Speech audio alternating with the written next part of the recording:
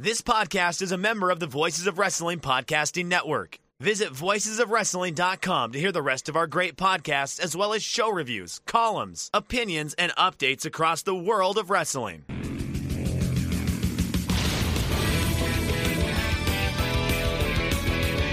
Welcome everybody to You've Got to Be Kidding Me, episode number 3, covering August 2002. Joining me as always is my wonderful co-host Liam Jones. I'm Garrett Kidney. Liam, how you doing?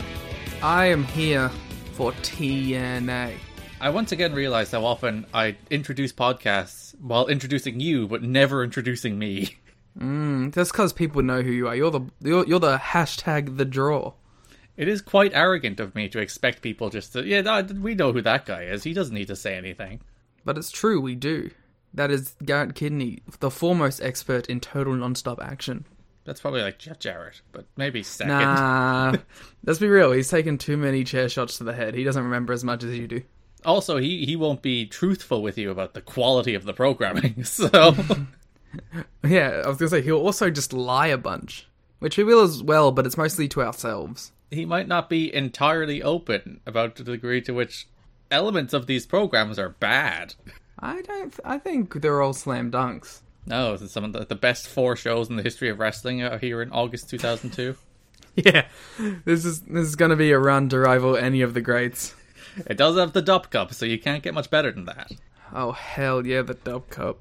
And Monty's all over them. He doesn't do the pounce yet, though, so I don't know how excited I can get for Monty Brown. That's true. You get the Bullet, you get the X Division, you get a lot of Elvises. It's a big Elvis month. This is a big Elvis month. This is a big SATs month. Yeah. This is a big Loki month. Both for Loki and the Marvel Studios show, but yes. You know who this isn't a big month for? Who? Scott Hall. Yeah, he disappears. Which brings us to... we're getting straight into it. We're 2 minutes into the podcast and we're already talking about no, we have TNA. to talk about something else first, surely. I tried to give you a little pivot to Loki there, but... Oh, but yeah, so how have you enjoyed Loki? I think it's the best Marvel Studios show. Yeah, we've had there's 3 of them. And one of them is very bad, so I suppose yes. One of them's fine. It's terrible. Fine. Falcon and the Winter Soldier is the worst show. It's fine. It's legitimately one of the worst things in the MCU. Terrible television show. As someone who is getting even more intimately familiar with the MCU, I'll tell you, it's about bang below average. Liam is watching at the same time, going through TNA in chronological order and the MCU in chronological order. The two most pinnacle important pieces of culture and art, TNA and Marvel, watching them in order. Yes, I have just finished and wrapped up Guardians of the Galaxy Volume 2. You hooked on a feeling? I'm hooked on a feeling. I forgot the next lyric. Something about believing, I think. I'm high on believing. There you go. And those 2 movies are good. Probably the pinnacles of the MCU so far. That's Captain America, the First Avenger. That is the 3rd best thing, yes. Actually, it might be the 2nd best. No, Agent Carter Season 1 is the 2nd best thing. Noted Tanner Twitter personality. Oh, well, Tanner sucks. What are we going to Tanner for anything? Released his MCU review order, and he had Captain America the First Avenger in 20th or something, with Iron Man 2 above it. And it's the most upsetting thing I've ever seen in my life. I like Iron Man 2, but it's nowhere near as good as the First Avenger. You should not like Iron Man 2. It's a terrible movie. It is better than what you remember it to be. You go back and watch that, it's oh yes, okay, this is fine. It's not great, but it's fine. Same with Iron Man 3. I think both of those movies were a terrible first watches, but once you've gone past it, you're okay, it's not that bad. Is it, though? No, what's bad is The Incredible Hulk. Hulk is a movie that I liked the first time. Then I rewatched it, and it's why did I like this? It's not a good movie. I don't mind, the Thors. The Thors, I think, are fine, for the most part. I haven't gone to the good Thor, but... Should we, the way everyone's what's the order you should watch these movies in? Should you watch it in a release order? Should you watch it in chronological order? Should you watch it in a different order? Should we assemble a definitive TNA release order? At the end we'll be alright, you gotta start with 05. Just know that some good shit can happen. Then you go back to 02, and then whenever there's a large period of suffering, you have to jump to a period of good. Yeah, just to remind you why you're still in the game. So you mentioned Scott Hall. There's a bunch of people who stopped showing up during this month as we talk about the big headline things that happened in the month of August, which are more or less the same big headline things that happened in the month of July, but again and more worse. It's a good sign for the health of the company. Yeah, everything's going fine. So two of the biggest stars in the early days of TNA were Scott Hall and Ken Shamrock, both of whom wrapped up in August of 2002. Scott would come back, but Scott was on a 4-show deal. He did his 4 shows, and then they didn't have the money for him anymore because he's one of the most expensive guys in the show. So they're like, listen, we want to bring you back, and we've actually quite enjoyed working with you, but also we're absolutely broke and can't afford you anymore. Which is a shame, because Scott was one of the better things on these shows. I was going to say, I noticed Scott Hall going away. I didn't notice Ken Shamrock leaving. Yeah, the other big one is Ken, who was thoroughly boring. And he departs because he was doing a UFC fight later that year against Tito Ortiz. Where he was probably going to make a lot more money than he did from this run, so fair play. A lot more money, I would imagine, and it would be a lot more important to his career and his legacy, those fights against Tito Ortiz, than this TNA run ever was quite. But Ken would drop the belt to Ron Killings, which we'll talk about when we get to talking about NWA TNA pay-per-view number 8. But that is the end of Ken Shamrock in a really underwhelming, disappointing run. I think it's disappointing because you see Ken Shamrock on the marquee and you're like, oh, this is gonna rule.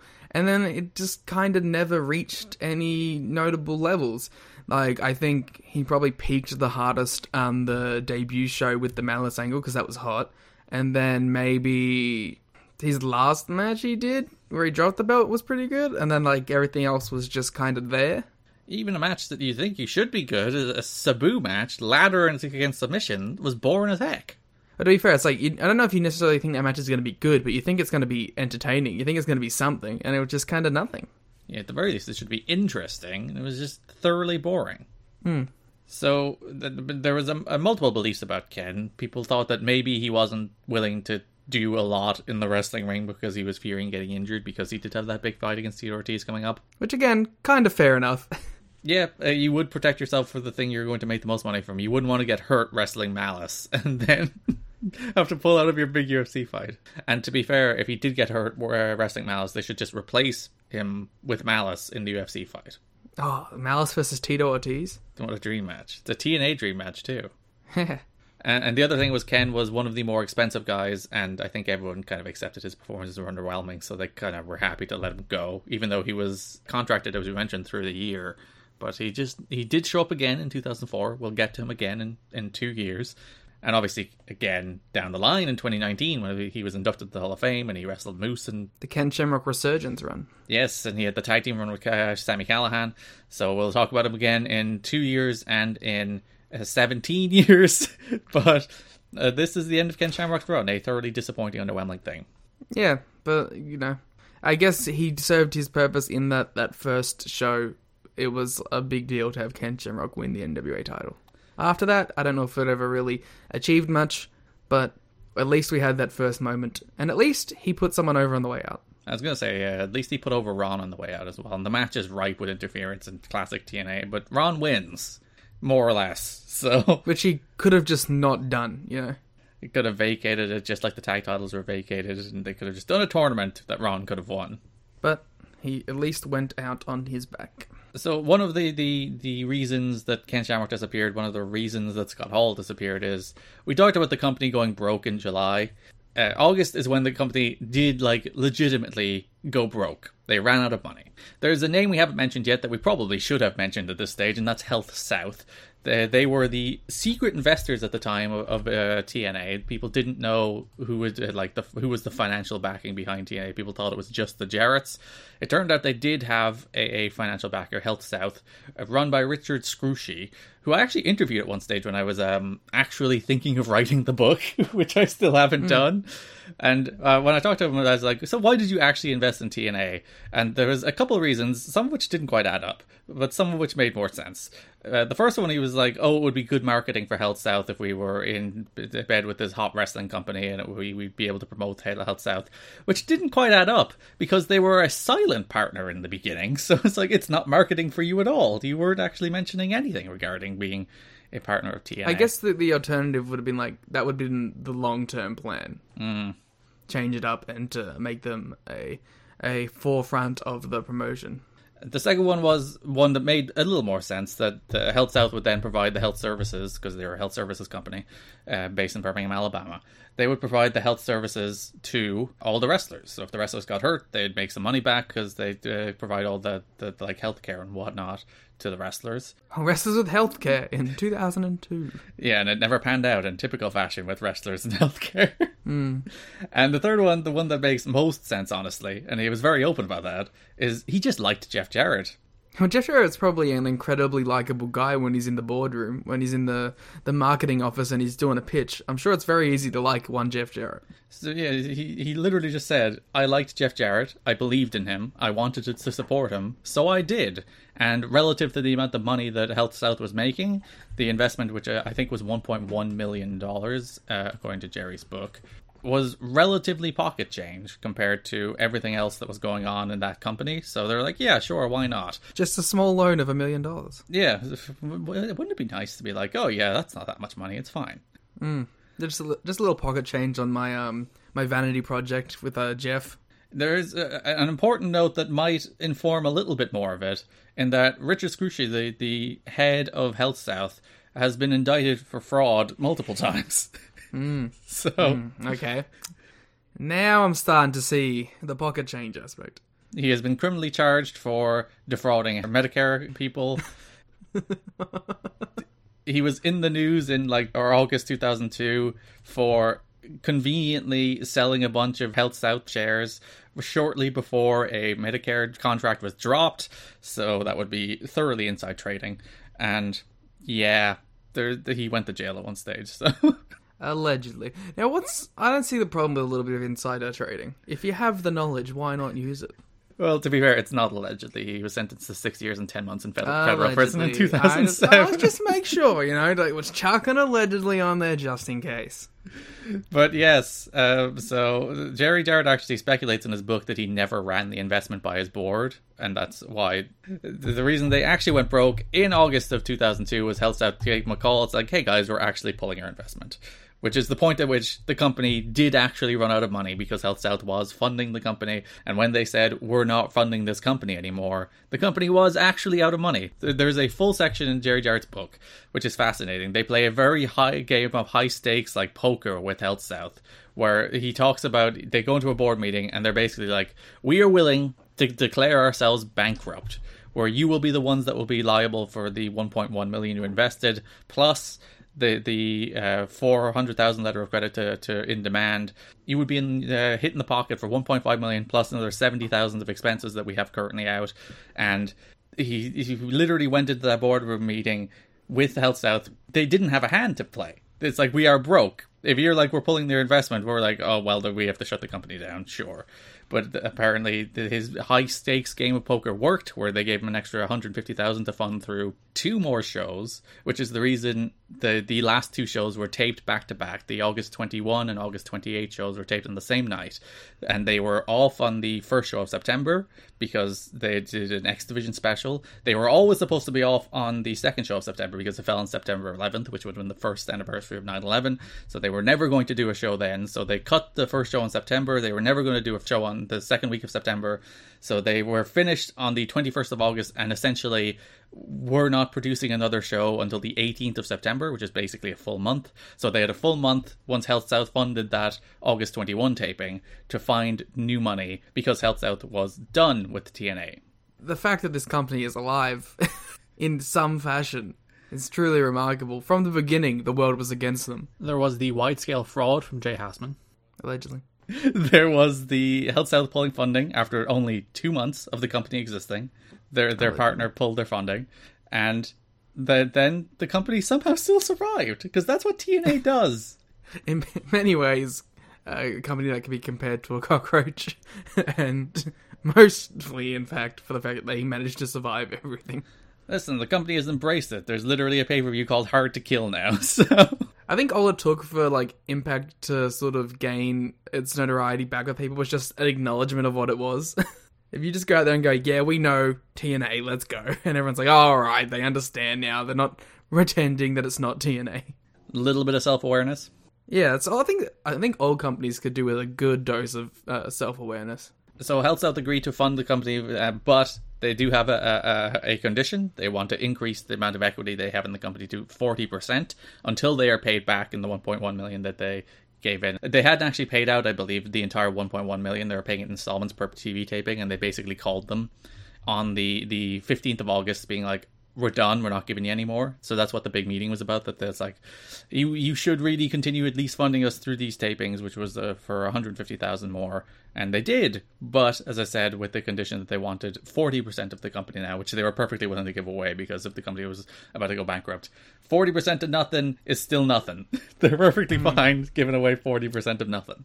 It's pretty remarkable how at this stage the Jarretts were like pretty secure in what happened regardless. Like, even if it went bankrupt, it really wouldn't be too much off their backs.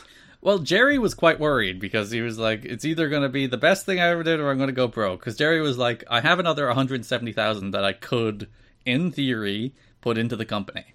If Health South did pull all of their contributions, Jerry was like, I have 170,000 that I haven't put away that I could put it in.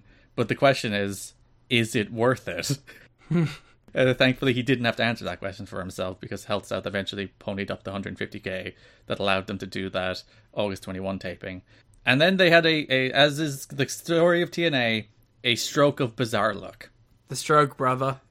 Ah, there you go. That's where the Jeff Jarrett thing. It's actually funny. You mentioned on the watch along, you were looking at Jeff Jarrett's face, being like, "That's just a guy who looks worried."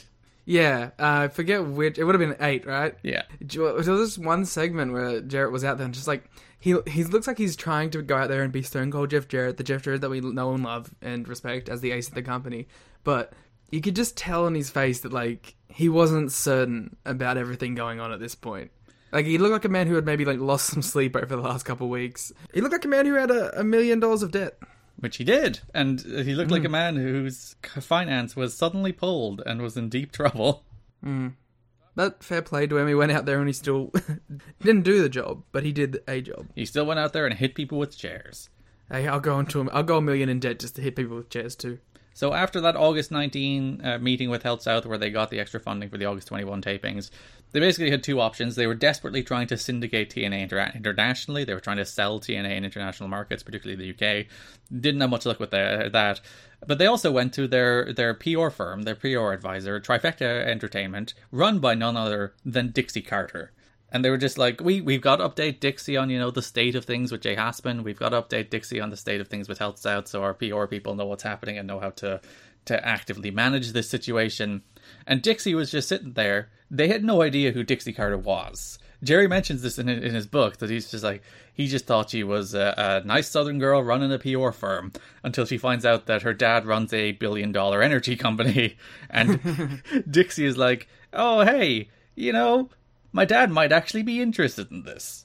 And that's a story we will continue talking about in September. So yeah, that's what I was thinking. I was like, was it Dixie being like, hey, I'm the goddess, I'll come in, I'll save your company right now? Or was like the Jarrett smelling blood and just, someone with money, let's go. Well, according to Jerry's book, he did not know Dixie had money. They didn't know who Dixie was, because Dixie was just a relation Jeff Jarrett had in the music industry. I think they lived in the same apartment complex at one stage. I remember seeing that story on the History of TNA Year 1 DVD, where they were just loose acquaintances and they just knew her for the PR firm. So they like, yeah, Dixie will do our PR, why not? And they went to her, she was like, oh, my dad runs this gigantic energy company. I'm super rich. He watched all of the shows and liked them, which, what? Debatable. Like the quote in Jerry's book is just like, Dixie said that her dad watched all of the shows and knew that we knew wrestling. And I'm like, I want to see Dixie's dad just hanging out, watching puppet matches, freaking out like us. I hope I don't know if Dixie's dad's alive. If he is in that event, feel free, sign up to the Patreon, $10 tier, get the watch-alongs with us. You can come on the show. Hell, you can even buy the show. Whatever you want to do. We should definitely get Bob Carter on for watch. Yeah, let's invite Bob Carter on. We'll ask him, what did you think of those early shows? Because you watched them all. And also, will you please finance us? Listen, it's like Ted Turner. Everyone's like, when will Ted Turner get back in the wrestling industry? No, when will Bob Carter get back in the wrestling biz? But yeah, that's the story we'll continue covering next month. The increased interest in Panda Energy in TNA and the savior of TNA, basically. I don't think it's a surprise that TNA does not go bust here. What? I know, it's like the podcast ends in September. God, I thought this podcast was going to be over by then. Well, on the bright side, there's barely any shows in September. That is a bright side. Our next episode is going to be very short because there's only 2 episodes to cover. But we will cross that bridge when we get to it. Basically, that going bust influences pretty much everything else we're going to talk about for most of the big stories of the month. Ed Ferrara was, you'll notice, no longer on these shows. I'll tell you right now, for about half of a show, I did not notice. Neither did I. When they cut to the announce table, I was like, wait, Ed's not there. I was like, wait a minute. Mike and Don, isn't something missing here? I literally started like rolling back in the show to see if like there was an angle where he got taken out or something. Because like he didn't call most of the, well, not most, half of the NWA TNA pay-per-view number 8 because he was in the Dup Cup match. But then he came back the week after. Yeah, so he came back on August 14th, and then he was gone for good on August 21. As it turns out, like the company line at the time when he left was like, oh, you know, he's going to pursue other interests. As it turned out, the company had no money, and there was a chance he might not get paid, so he bailed immediately. Which, again, fair enough. Yeah, in the book, he was like, oh, Jerry was like, Jeff Jarrett was dumb to hire all his friends, and now he's learning how business really works. It's like, nah, pal. If you're not going to pay somebody, they have every right to bail. I don't know if you managed to catch my little Ed Ferrara note that I found while searching through the Ed Ferrara Wikipedia. I didn't. Please tell me. In July of 2013... Ferrara obtained his Masters of Fine Arts degree in creative writing from the University of Southern Maine's Stone Coast program. Ferrara currently resides in Florida, where he teaches creative writing for entertainment at Full Sail University. My God, that's why NXT is the way it is. Yeah, Ed Ferrara's back in the biz, brother. Do you think he just pokes his head in every so often? It's like, shaking my head. This is no Dup Cup. No, he pops his head in for a second and he approves. He's like, this Karrion Kross shit's the coolest shit I've ever seen in my life. Look at my kids. Look at what they're making. But yeah, basically what I saw from Big Ed was, for the most part, he was just teaching creative writing classes. So that's the creative endeavor he went to pursue after he left TNA. And yeah, basically, yeah, Big Ed out there in Full Sail. That's why the parking lots are so dangerous. Oh no! Ed Ferrara's just out there, willing and ready to spear someone at any moment. He is fond of spearing people and groping people based on his television character. The other big carryover from the month of July is that the company filed a lawsuit against Jay Hassman, which it's all fairly boilerplate. He committed fraud, blah blah blah blah. His partner Len Sabal released a statement to PW Torch where he's like, he kind of disputed everything that happened, that he was giving out about the amount that they owed the Health South. Based on Jerry's book, he tended to roll that back as the month went on. He was like calling TNA being like, oh no, I'm tying myself to the sinking ship of a fraud. No, oh no. Like, speaking of fraud, Richard Scrushy went to jail for fraud. So did Jay Hassman eventually. I don't believe related to the TNA fraud. I believe he committed another fraud that caused him to go to jail eventually. This sure is a lot of alleged flawed.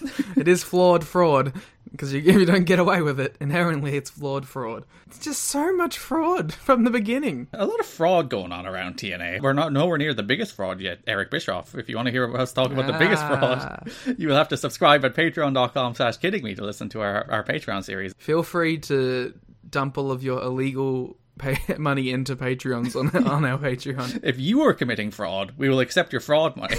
If you're committing fraud, boy, do I have an offer for you. The $10 hit here on the Patreon, if you've got to be kidding me. Jay Hassman released a statement during this period, which is one of the most, like, weird, deranged, off-kilter things I think I've ever seen in my life. It's... You know, usually when, like, you're being sued by somebody, you get your lawyers to release a very boilerplate, like, this didn't happen, blah, blah, blah, we will address these. That's not the statement he released. It's a bizarre, borderline gibberish nonsense statement that it's in the full thing is in the show notes if you want to read it in full on Patreon. We're not going to read it in full. I feel like you should read it in full right now. You want me to read it in full? Yeah. I will read it in full then. I will be a man who will do what the podcast needs. Yeah, I think the podcast wants. So Jay Hassman said, quote, "He said, she said, paranoia reigns. One impugns, another seconds. A rumor is suddenly verified as truth. All spirals outward. Everybody's living in fear. Disasters on the horizon. Anger. Hatred is incited from within. As with venomous leak scoops, with 5 minutes later OneWrestling.com exclusive and extensive interviews. Read, in actuality, diatribes.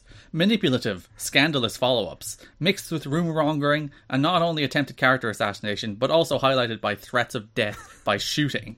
All this just because some people don't understand, won't listen, and regardless of how many times they're explained, just don't get it. Don't get it. Misinterpret, cycle bad info in-house, get confused, lose focus, strike out helter-skelter, and when all else seems incomprehensible through a blood-wrenching fog of self-deception, scream, get the lawyers! Bubba Ray Dudley saw with tables. He's going to say like Team 3D. Yes.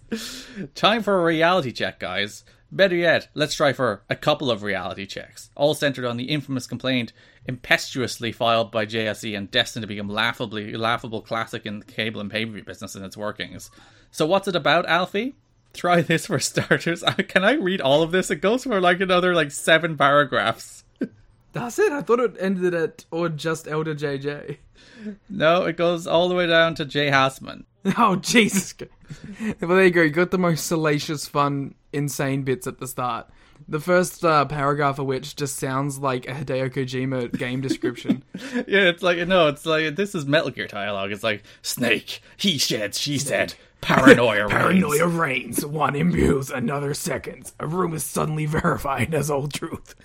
It's bizarre. He's literally writing poetry. Basically what it comes down to is he claims that they had no money for marketing. That's like the crux of the thing, which is probably true, but also you fraudified. I can't come up with a word. It was fraudulated last week. Fraudified this week. Committing fraud. Forged, I think, is the word I'm looking for. Instead of fraudified Forged. and fraudulated and fraudology and all of the other imaginary words that I'm coming up with. Which, by the way, I hear Jay Hassman is teaching fraudology in Full Sail University. Oh, allegedly. But he basically claims that they had no marketing money. He did take the job with WWE, but they should have known that. And They should have known that. I told them nothing, and they should have known. he gives out that the marketing budget was only $72,000, which seems like a lot, honestly. But still. Yeah, he goes into all cap shouting. As I said, the whole thing's on the Patreon. It's one of the most bizarre things I've ever read in my life. And I can't imagine that if you would ever read something from a man like this, you'd be like, I'm going to hire that man. He seems competent. P.S. No telephone calls, please. My lawyers say nothing but prepared statements in order to prevent any more downright Consternian crisis creations. P.S. Email any questions to me, and I will only answer the ones that the council says I can. I find that fascinating because that suggests that his legal counsel read and approved this statement. Which... Shit. I like his other one. He sets it up like a promo. But that's a matter for the next statement. According to Jay, we'll call that one number 2, and it's coming your way soon. So stay tuned for more loony times. This guy was an executive in WCW and working for WWE at the time, technically. And this is what he puts out there as his official statement about what happened here. He's clearly been around wrestling too much because he's just cutting a promo as his official statement. It's gone to his head. It's ruined him. Allegedly. So wrestler pay was cut. There's a fun note in the PW Torch that people are jealous of how much AJ Styles is being paid because apparently he was being paid $800 per appearance. Whoo! That's how he could afford that nice new blue gear. Yeah. He's like, oh, I'm getting paid. I'm going to splash out in the fancy gear. Now that I'm a big main event heel. Loki was being paid $600 per appearance, and a lot of people then had their pay cut from $500 to $300. Well, why are they mad at that, though? It's like, okay, the two guys that we're building our championship around, we're going to pay more. Well, the direct quote in the PW Torch is, a number of TNA wrestlers feel that the Jarretts are investing too heavily in AJ Styles. TNA they resented him from the start, what can we say? I know from last month, the Briscoes drove themselves to Nashville and then walked away with $200 after working a couple dark matches. Or a dark match and then getting squashed. Ooh, those damn Briscoes. Not making a ton on that one. It's probably, I don't know, how much are they making at Ring of Honor at that time either, so... They went there for a shot, hot dog and a handshake, and $200. The true pro wrestling payday. I'm sure there's a lot of people in pro wrestling that would be very happy for that payday. To be fair, if you look at the Asylum, they seem to have a very nice concession stand, so I'd imagine they probably have pretty good hot dogs. I was going to say, they have a great setup there. You think Chad eats all the hot dogs? Oh, I fucking bet Chad eats all those. So there's this fan in the crowd, Chad, Ah. who seemed to tone back his antics as these shows went on, but we didn't mention him last month. He has a cult! He got in a fight with the crowd last month. He was pulling his shirt up and he was fondling his nipples. He was doing all sorts of things. With a sign that says Chad. Yes. And during this show, there was a sign, Chad had a sign. There's the Chad section. There is a Chad section. There's a bunch of people. There seems to be like infighting going on within the Asylum between like the old school like Southern wrestling fans And the Chads. and the Chads. The virgin old school wrestling fans and the Chad squad. Yes. They would go on to, I believe, dub themselves the heel squad or the heel section later over time. Wait, no, the Chad section or the old school fans? The Chad section, I believe. Oh no, Chad, I was on your side until you were #heels. We'll track this crowd feud as it continues to develop. There's something to be said about, like, hosting events at the same place every time, because, like, there's legitimately storytelling within this crowd. Because there's the Chad stuff, but there's also the Athena stuff, which has not wavered in any way. No, these people still want to see Athena. Whatever or whomever Athena is. Someday, we will see Athena, and that crowd will go mild. Or no, the two people in the crowd that want Athena will go mild. Yeah, they'll go nuts. But to be fair, they're putting their money into those signs, because those are some high-quality signs. They got glitter. Mm.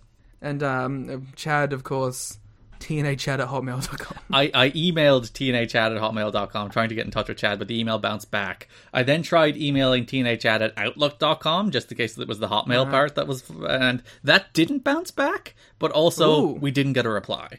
We should send one to tnachad@live.com, because maybe he got swapped over to that thing. Oh, and Gmail. We should just send every email extension possible. At msn.com. TNA Chad. We're going to find TNA Chad. Yeah, so this is a call out there to TNA Chad. If you're out there, please get into contact with us, along with Bob Carter. Yeah, TNA Chad had a band. I can't remember what they were called, but I was on his website. Or the archived version of his website. I'll tell you right now, the Chad section was way more big and bolsterous at the start of the month than at the end of the month. At the end of the month, there was only 2 people in the Chad section. So you're saying Chad is losing, he's not getting over, he's losing heat? His cult of personality is faltering. The fans don't believe in Chad anymore, because there was a movement toward the end for Chad to win Match of the Week, or Fan of the Week even. Fan of the night, spelt Nite. I found a photo of Chad on his website, because there's an archived version of tnachad.com that actually works. I'll insert it into the show notes. I'll DM it to you on Twitter. There's a photo of Chad. We will put it in the show notes as well, so you can... That is a Chad, to be fair. Look at this photo of Chad. I like that it's in black and white, so it kind of frames it as like, rest in peace, Chad. Chad, as I add it to the notes so people know who it is. There you go. If you want to see the photo of Chad, you can go to tnachad.com. Or Just a photo of Chad. Shout out to Chad. Chad, if you're out there, please get in contact with us. You can be our second interview. Who was our first interview? Dixie's dad. Oh, right. Obviously. Chad had a band called Cozumel. Cozumel was the name of his band, but the website doesn't work anymore, which makes me quite sad. Ah, is he on Spotify? Oh, maybe not. Let me check. It's Cozumel on Spotify. This is gonna be 15 minutes dedicated to Chad. If anybody knows Chad, by the way, Like, I'm not joking when there's an open invitation to Chad, please. we will perfectly happily talk to Chad in the show. We want to get to the bottom of the crowd feuds that are going on in NWA TNA during this era. And if you were a part of the other side of the crowd, yeah, if you're the tradition people, maybe we can bridge the gap.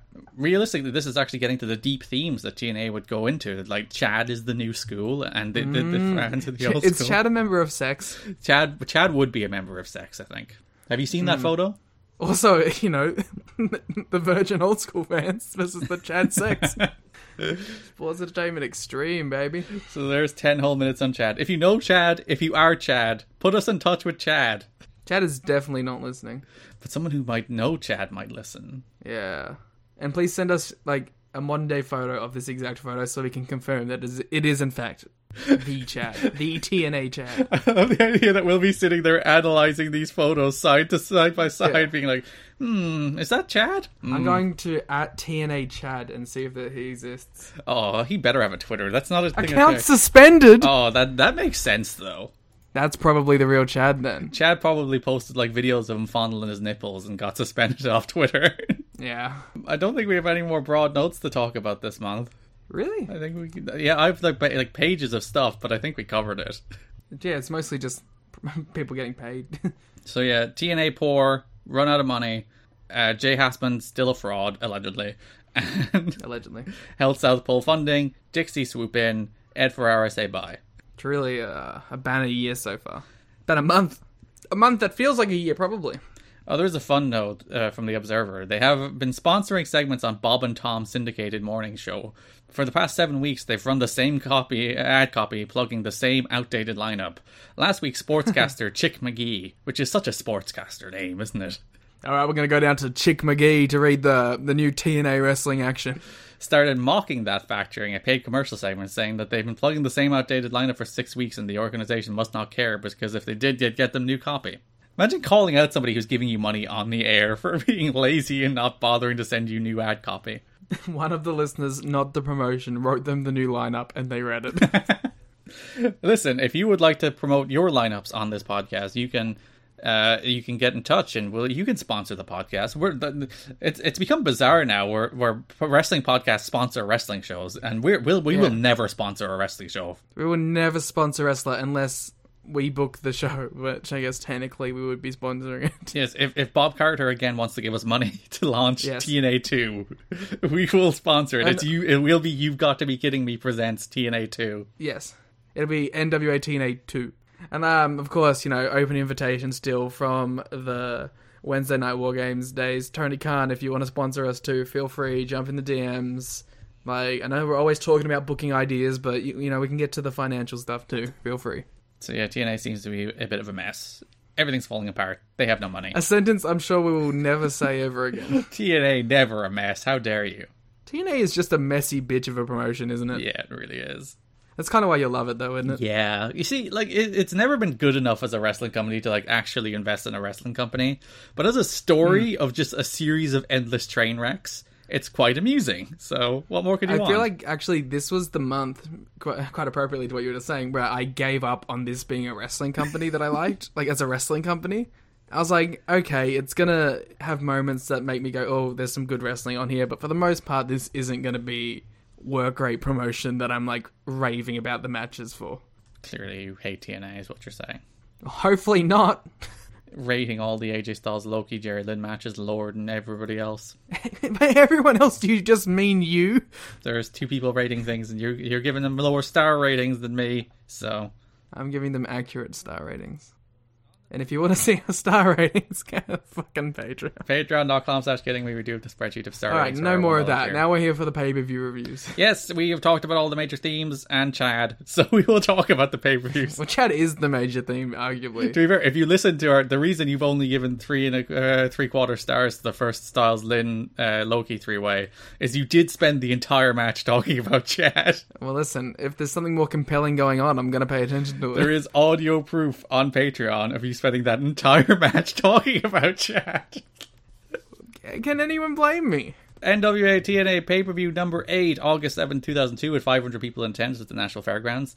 What would become the TNA Asylum, but not quite yet. We're still a week away. A big show, a big main event. He's here? No, Paul White is not here. Oh, I thought he was going to make the jump. You got so excited for a second, I was very confused. I thought he was going to cross the line. We had the debut of the SAT as they faced the Flying Elvises alongside Amazing Red. The SAT, Joel and Jose Maximo. What a wonderfully bizarre, terrible but great team that they are. Yeah, I was trying to think of who's like someone else's like super influential but like never really fantastic, and I was like, oh, they're kind of like, I don't even want to put them on the same level because I feel like some people are going to get very offended to it, but like they remind me of like Hayabusa in that like super influential high flyer that deserves like a bunch of respect and probably doesn't get as much as he deserves, but also like kind of sloppy and gonna like do some things that are wonky throughout like all of the matches, and like, that's exactly what the SATs are as well. They will do something glorious and magnificent and something you've never seen before, and they will immediately follow it up with something wildly inventive and like interesting, but that does not come off whatsoever. And then they will fall over. They'll trip trying to kick someone or something. They're just amazing, remarkable pro wrestlers that are fascinating to watch, because like there's a lot of wrestlers you watch and like, oh, they're doing their headlock and they're doing their drop down float over arm drags and punches, and then you know it's like there's a lot of Brian Lawlers here. Keeping it very simple, keeping it very safe, keeping it very boring, not pushing the boat out, not trying to do something that they can't do. Whereas the Maximos are like, there is some remarkable unearned confidence. Yeah, they definitely have the attitude of fuck it, let's try. Where they will just be like, we have no idea really what we're even trying to do here, but we're going to still try and do it live on pay-per-view. And you know what? Sometimes it'll work and sometimes it won't. And even if it doesn't, the crowd will still go, what the fuck? And we did get the first Spanish Fly, an actual Spanish Fly, not a one-man Spanish Fly, which people incorrectly have called for years. Yeah. Yes, you're right. I'm Jim Ross. I'm giving out about announcers. It's like, it's not a Spanish Fly, it's a one-man Spanish Fly. A Spanish Fly I involves wish two that people. Jim Ross would make that complaint. Yeah. Like, imagine if on Dynamite, Phoenix does a one-man Spanish Fly, and Excalibur goes, that's the Spanish Fly. Jim Ross was like, actually. When the Maximals did it involved two people. I would love Jim Ross to name drop the Maximos on Dynamite. Do you think Jim Ross has ever heard of the SAT? No. He probably knows who Red is, though, right? No. Oh, well, fair enough. The Maximals and Red lost to the Flying Elvises. Pretty fine match. This is, like you said, big Flying Elvis month that we're preparing ourselves for at this stage. Yeah, a lot going on. There's many Elvis angles. These are really the two teams of this month that you could point to. Yet the most time are involved in like more than just the opening 6-man stuff too. More so than like AMW, who are like suddenly disappeared off the face of the earth on these shows. I feel like they decided AMW weren't quite ready yet. Well, there's a note in Jerry's book where he's like, I've got to talk to Vince Russo about stop lying to talent, because we keep telling AMW we're going to book them, and then we keep not booking them. So they wanted to book AMW, but they, for some reason, just kept not writing them into the television show. Were they paying them still? I'd imagine everyone was paid per appearance here, so probably not, which is the Yeah. reason Jerry was like, we have to stop telling talent we're going to book them when we're not going to book them. Do you know who was getting booked throughout this entire thing? Is it Ron the Truth Killings, Liam? It sure is. Ron the Truth Killings defeated Ken Shamrock to become the second NWA World Champion of the TNA era. The best NWA World Champion of the TNA era. I can't deny it. It's a true statement. It's kind of nice, though, to see that, like, Killings is undeniably the highlight of the early shows, even if some of the racism stuff is just, like, you'll tug your collar every so often. But he is, like, hugely charismatic. He's a giant star. He is clearly the breakout star of the company. They recognize it, and they put the belt on him. That's so nice to see. Even if, like, there's times where, like, there's a lot of times, and it's not just with Ron Killings, so it's like, you can't tell what anyone is, if they're a heel or a face, or like they'll be a heel one week attacking people, being a face one week attacking people, and it's just very confusing. There was like, for this whole month, I just thought that Brian Lawler turned face. Because he was beating up Jeff Jarrett the whole time. Yeah. And then like on the last month, he was like cutting a You People promo, and I just threw my hands in the air. I'm like, it's impossible. You know how Cody was always this guy's like, oh, there doesn't need to be heels and faces anymore, then just make everyone shades of grey. This is what the show looks like when everyone's shades of grey, and it's not easy to follow. There is not, other than Ron Killings, I don't think there is a single likable pro wrestler on this television show. And Killings is a heel half the time too. And Killings is a heel. I think he more or less turns babyface during this month and sticks babyface. But up until this, he's been a heel the whole time, and he's been the most likable guy on the show. Shamrock, generic, boring, nobody could possibly really care about him. Jeff Jarrett's too busy hitting people with chairs, nobody likes him. But they do sometimes.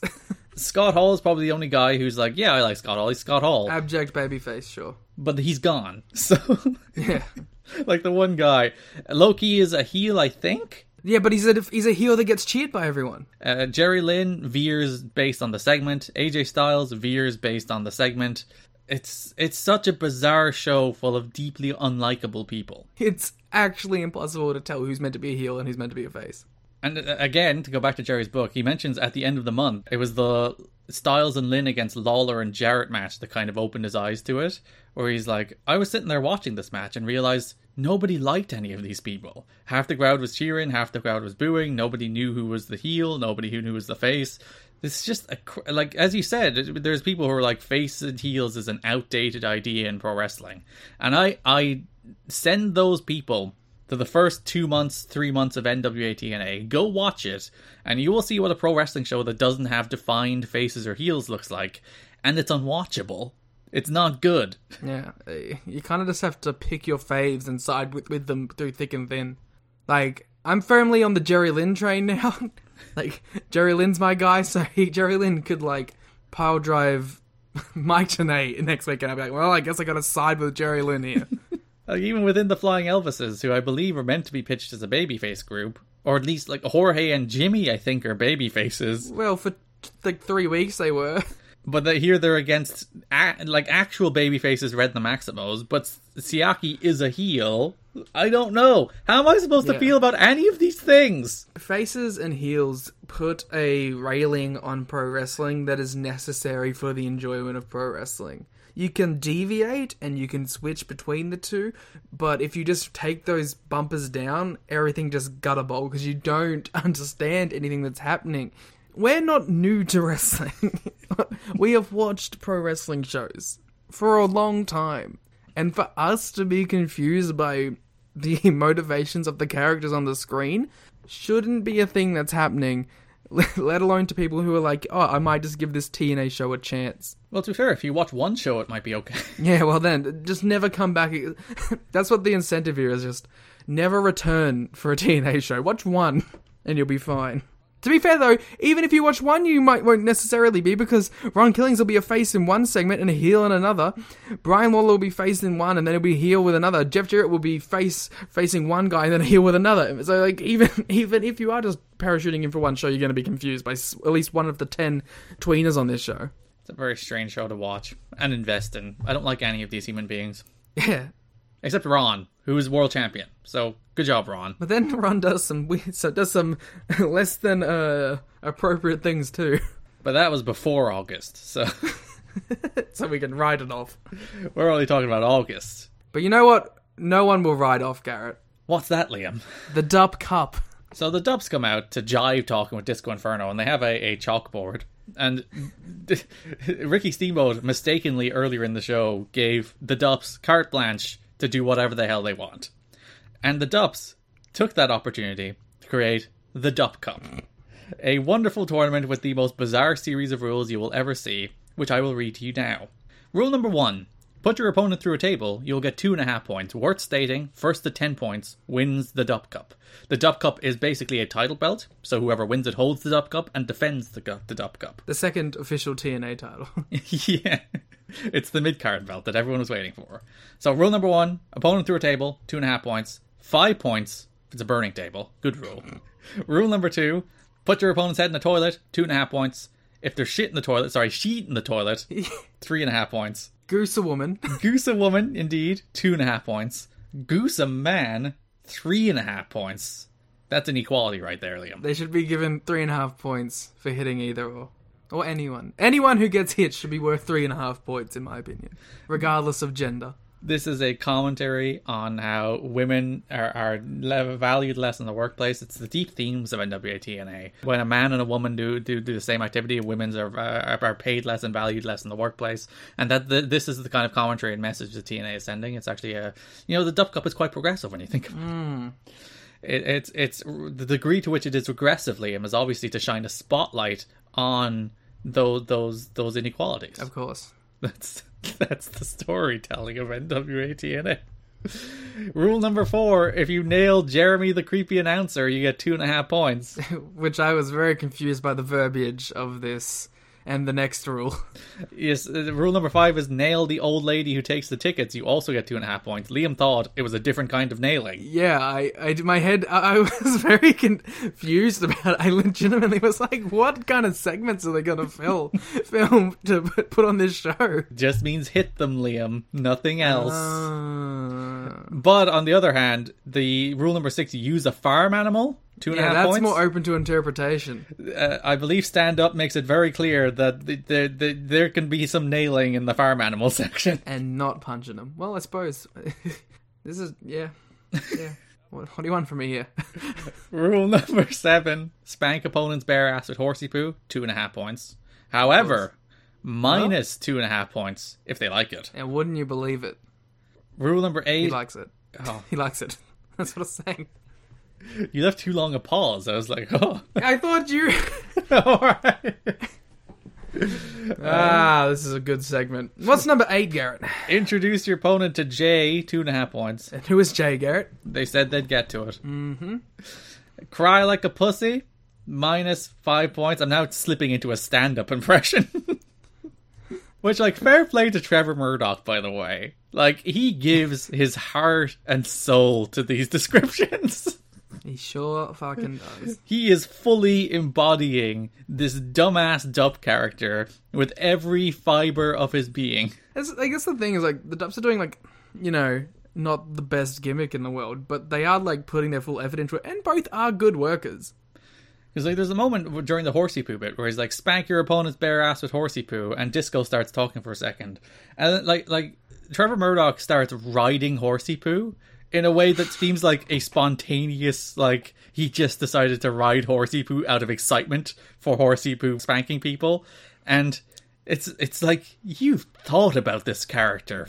He's probably just out there having fun, to be fair. He's just having himself a good time riding horsey poo. I don't know how number 10, like, is worth 10 points. So you put your opponent's head in a cotton candy machine, you get 10 points. You win the match. Not worth 10 points. Yeah, especially Flaming Table is 5 points, but Cotton Candy Machine is 10. That doesn't seem right. Of course, there was also an added rule that if you take a weapon from the fans... Oh yes, the Disco rule, where he was like, if you take a weapon from the fans, you should get, I think he suggested 5 points, but then Stand Up was like, that scoring mechanism doesn't make sense. People can just hit people with weapons twice, they'll win. It's only 1 point. This is why Disco, you don't make matches. That's true. One of the many reasons why Disco doesn't make matches. So that's the Dup Cup. We had the added stakes, because the first Dup Cup match was the Dups against Ed Ferrara, and the Dups had to incentivize Ed Ferrara to do the match. Yeah, so what was on the line here? Yeah. So Fluffed Up, who hasn't been seen and wasn't seen on any of these shows, She's not getting paid. She's not getting paid to come here to these shows. and this is the last we'll see of the Dups as well. So the Dup Cup's What? the end of the Dups. What? But yes, the winner of the Dup Cup would get to have fun times with Fluff, but also the Dups would be able to watch. Yep. Ed Ferrara, of course. He was all over it. Yeah, he had to be a part of it. Spearing people so he can get as close to Fluffed Up as he possibly can. Turning on longtime best friend, Jeremy Borash. Yeah, their wholesome relationship we were talking about 2 weeks ago on the July episode, where they bonded over their sexual activities and their love of Jasmine St. Clair. Well, it's all out the window here because Ed Ferrara went straight for Jeremy for the 2.5 points. That bastard. Now they're both in full sail, so how does that work out? Oh no. So this match, I think, is actually very good. Not in like the traditional sense of pro wrestling. You've heard it from Garrett, everyone. 5 stars for the Dup Cup first round match. Listen, if you check our star rating spreadsheet, you will perhaps see that I gave this match 5 stars. You gave it 4, so you leave me alone. I gave it a reasonable rating. I'm pretty sure it's your joint highest rated match in TNA history. Yeah, and I stand by that. There's been 2 matches that have been 4 stars in TNA's history. Ed Ferrara versus the Dups, and AJ Styles, Jerry Lynn, Low-Key Psychosis. The 2 best matches in the history of the TNA wrestling promotion. But 5 is ridiculous. No, it's the pinnacle of our art form, which is funny because I gave the following week's match minus 5 stars. So it's really the duality of man is the Dup Cup. Yeah. So clearly what you're saying is that Ed Ferrara is what brought this up to 5 stars. That's true. Ed Ferrara is a superstar, 5-star worker. He's had 1 match in the history of TNA, and it got 5 stars. That is an unbeatable record. From you. He's the best wrestler in TNA history, objectively. He does have the best success rate. Nobody else has an average star rating in TNA history of 5 stars. So what more could you possibly want in the world? Well, what about Cheeks? Hey, I gave that Cheeks match like a star. I could look at it, but I won't.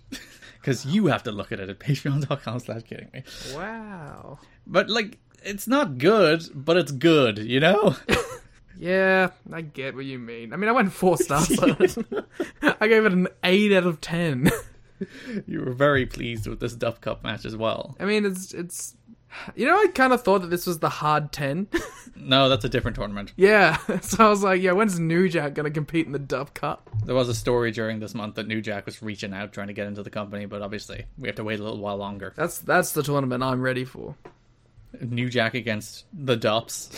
I meant the hard 10, but yes.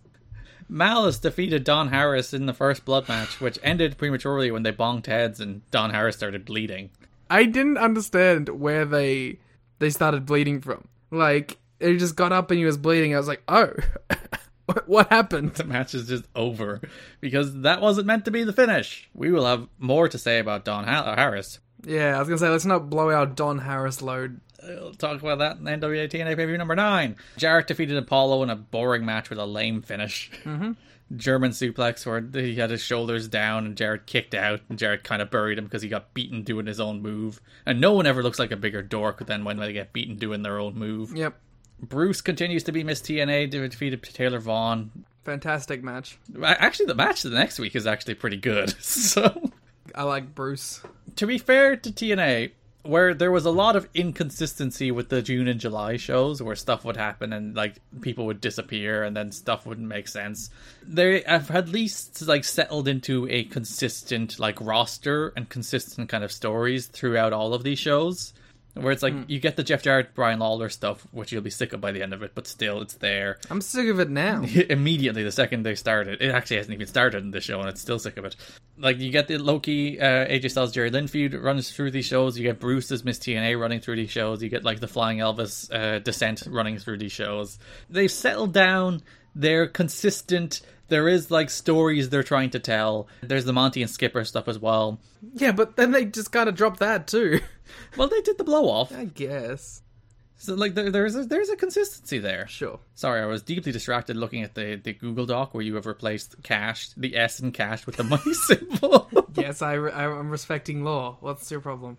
I was like, what, did I do that? I hope you know that I also did find and replace in this entire document as well, replacing it with cash with a $sign. Thank you. I respect that attention to detail. I was watching it and I was like, there's no way Garrett put the $sign in. I have to go change this now. You have to go fix this. Yes. So in our main event, Loki defeated AJ Styles and Jerry Lynn to become the second ever X Division champion. It's a very big surprise to me.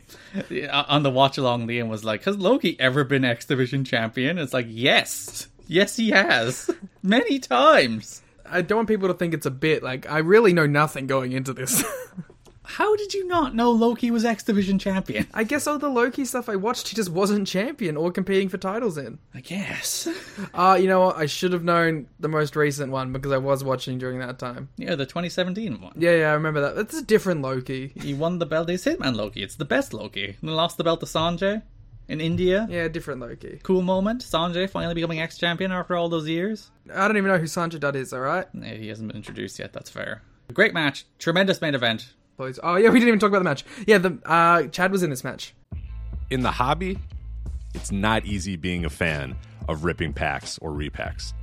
We hype ourselves up thinking, maybe I can pull a Ken Griffey Jr. rookie card, but with zero transparency on available cards and hit rates, it's all just a shot in the dark. Until now. Introducing Slab Packs from ArenaClub.com, the only repack that provides real value, a complete view of all possible cards, and clear hit rates for each one. Now, when I buy Slab Packs at Arena Club, it finally feels like I know what I'm getting. I was able to open an Arena Club Slab Pack, and I'll be honest, it was a lot better than what you normally do. Say you go to a card show, and there's a random innocuous brown bag of cards, and yeah, you can open it and look, it's going to be junk. You know what I mean? Like, you know what you're probably going to get in those. Maybe you find that fun, and sometimes I do. Sometimes I like just opening up cards and saying, hey, look at some random cards or whatever. But if you're really in this game to find value and find particular cards, it sucks to have to buy these mystery packs, and it ends up being, almost nothing. Nothing of value. Not with Arena Club. You get a display, again, of all available cards, hit rates, grading, so you know that when you're opening up the slab pack, you are going to get something valuable. You are getting something good. And Arena Club, in addition to having those great slab packs we just talked about, is also a marketplace for card collecting, buying, trading, selling, displaying, all that sort of stuff. But those Arena Club slab packs, man, they are revolutionizing the repack game with transparency. After your pulls are revealed, they'll immediately be placed in your vault for safekeeping or trading and selling, and you can have them officially graded by Arena Club as well. So again, sending these things off, it's going to be officially graded by Arena Club. And the Arena Club grading process is accurate, fast, and transparent, with full grade rationale provided and explanation of how your card was scored. So whether you're buying, selling, trading, or displaying, Arena Club is the card collecting platform that you have to check out. So right now, I've got a special offer here for Voices of Wrestling Network listeners. You can get 10% off of your first purchase by going to arenaclub.com/VOWnet. Again, that's arenaclub.com/VOWnet. Now, that's a crazy offer. That's 10% off a $400 slab pack. $40 off right there. 10% off your first purchase. No matter what that purchase is, 10% off. Again, that's arenaclub.com/VOWnet. arenaclub.com/VOWnet for 10% off your first purchase on Arena Club.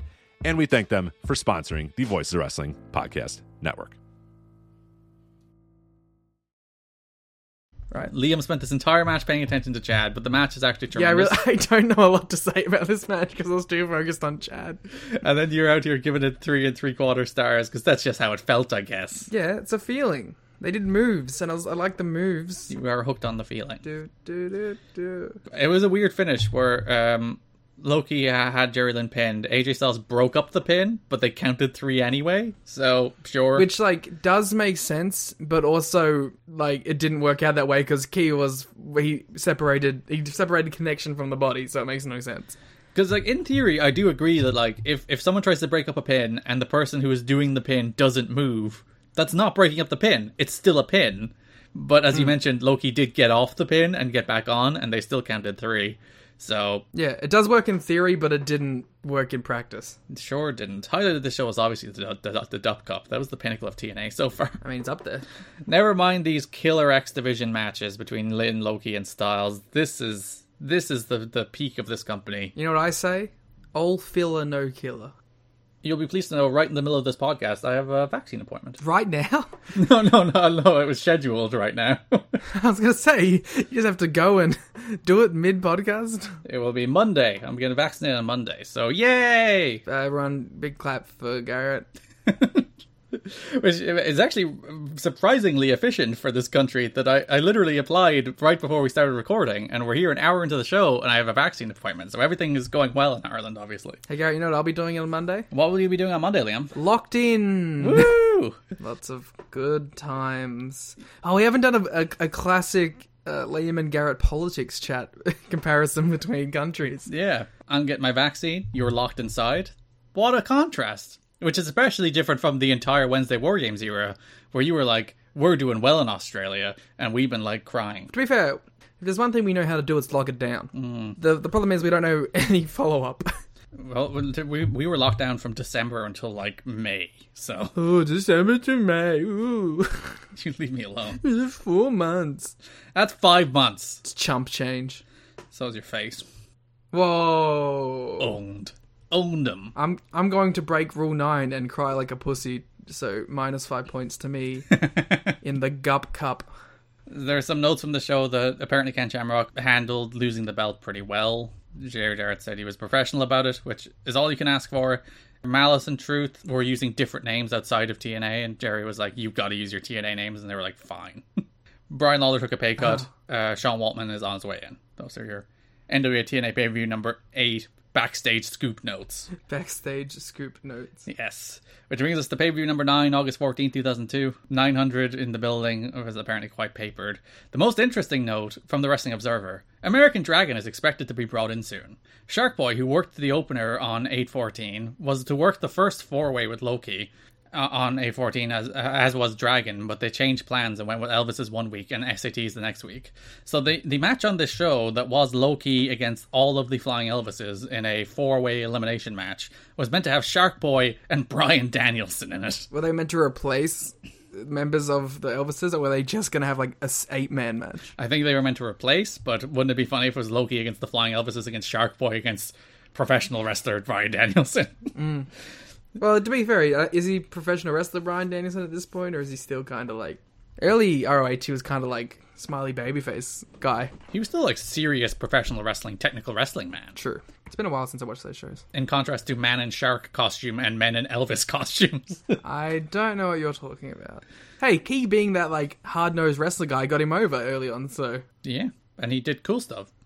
Actually, yeah, that is a good point, actually. One of the few guys who is just like, I am a wrestler, man, who does cool wrestling moves, is one of the most over guys on these shows. And because, like, even though he's like a dick, people are like, at least we know he's a dick, and he's not pretending to not be a dick, so we're going to cheer him, because everyone else, it's too confusing.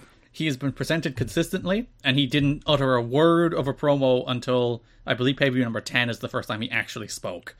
And then the crowd was like, ooh, okay. The silent man who kicks guys and does cartwheel kicks and 450s to the floor is the guy we're going to cheer. And these annoying people who shout at each other and hit each other with chairs constantly, less slow. Also, the Kawada kicks are over as hell. All of his kicks over. Don West goes wild for his kicks as well. Don's like... Don West thinks he's actually, like, murdering these guys. Which, to be fair, he probably is, so... A little bit, just a touch.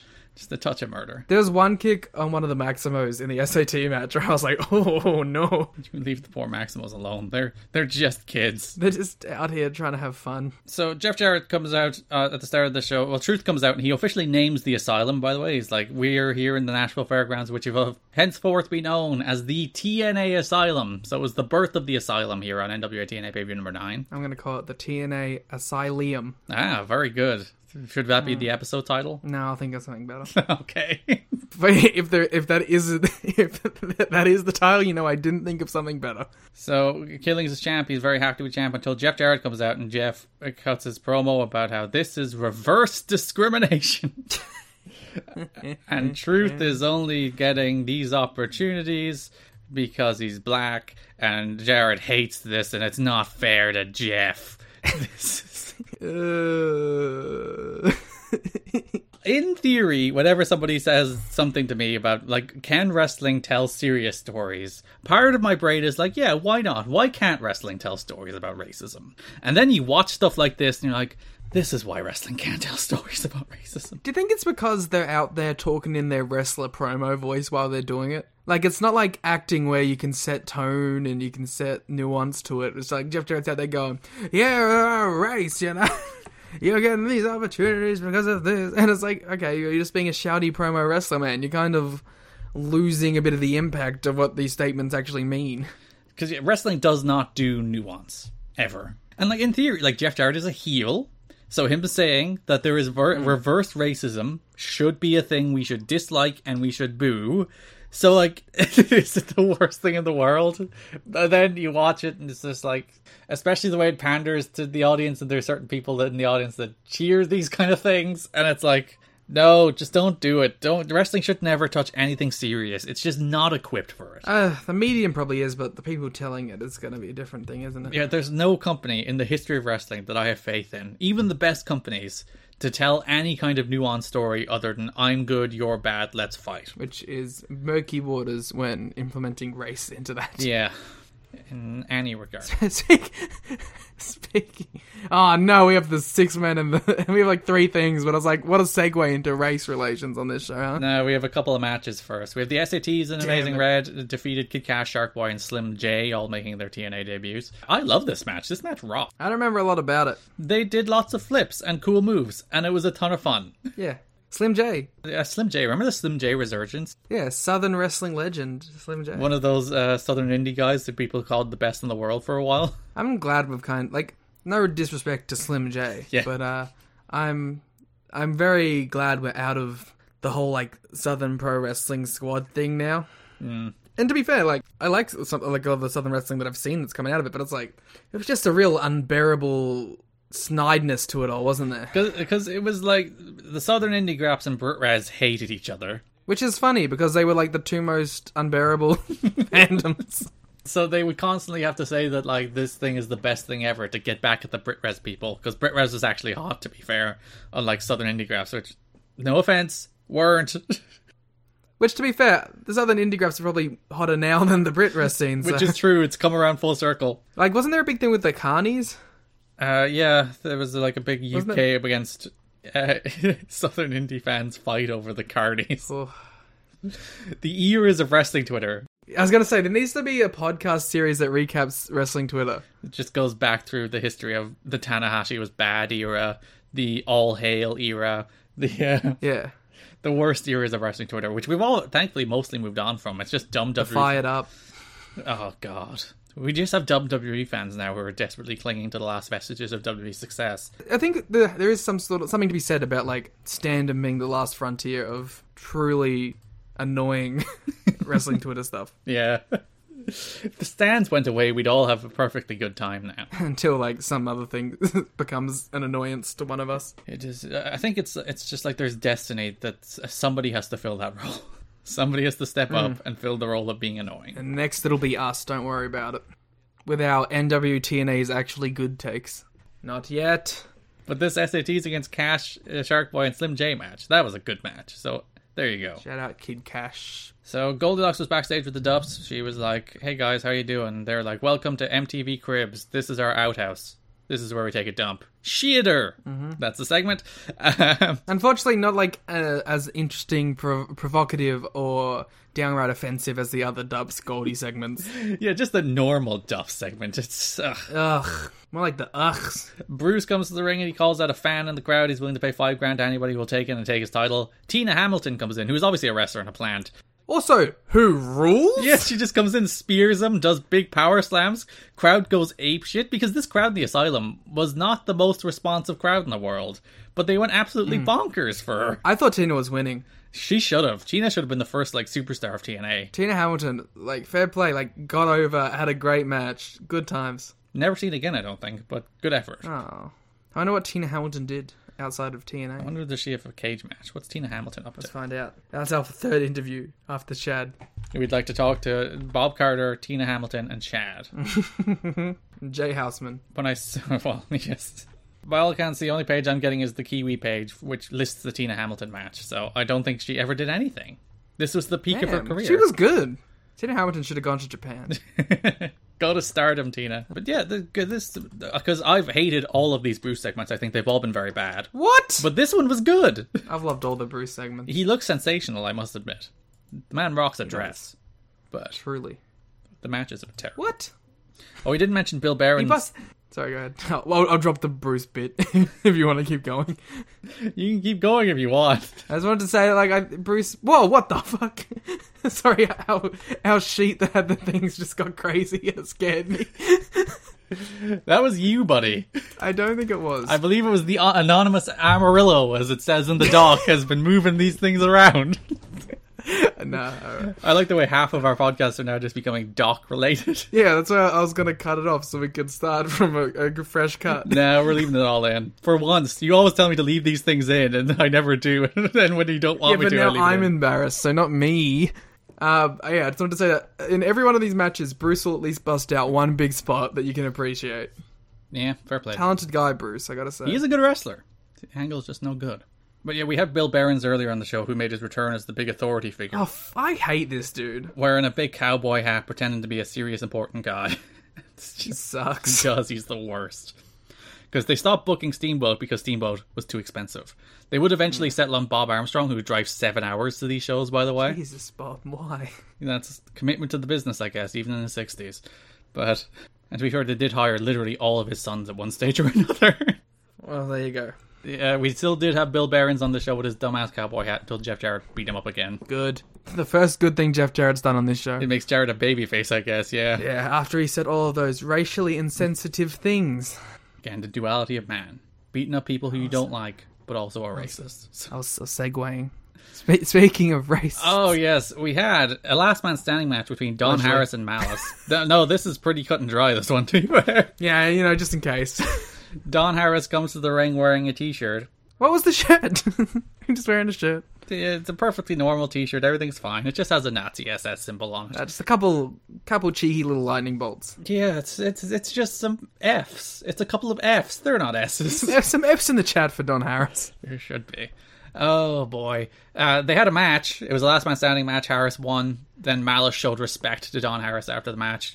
Which, the worst time to do this. I was so upset that Malice showed respect to the man with the Nazi shirt. I feel like the new church would be very anti-Nazi.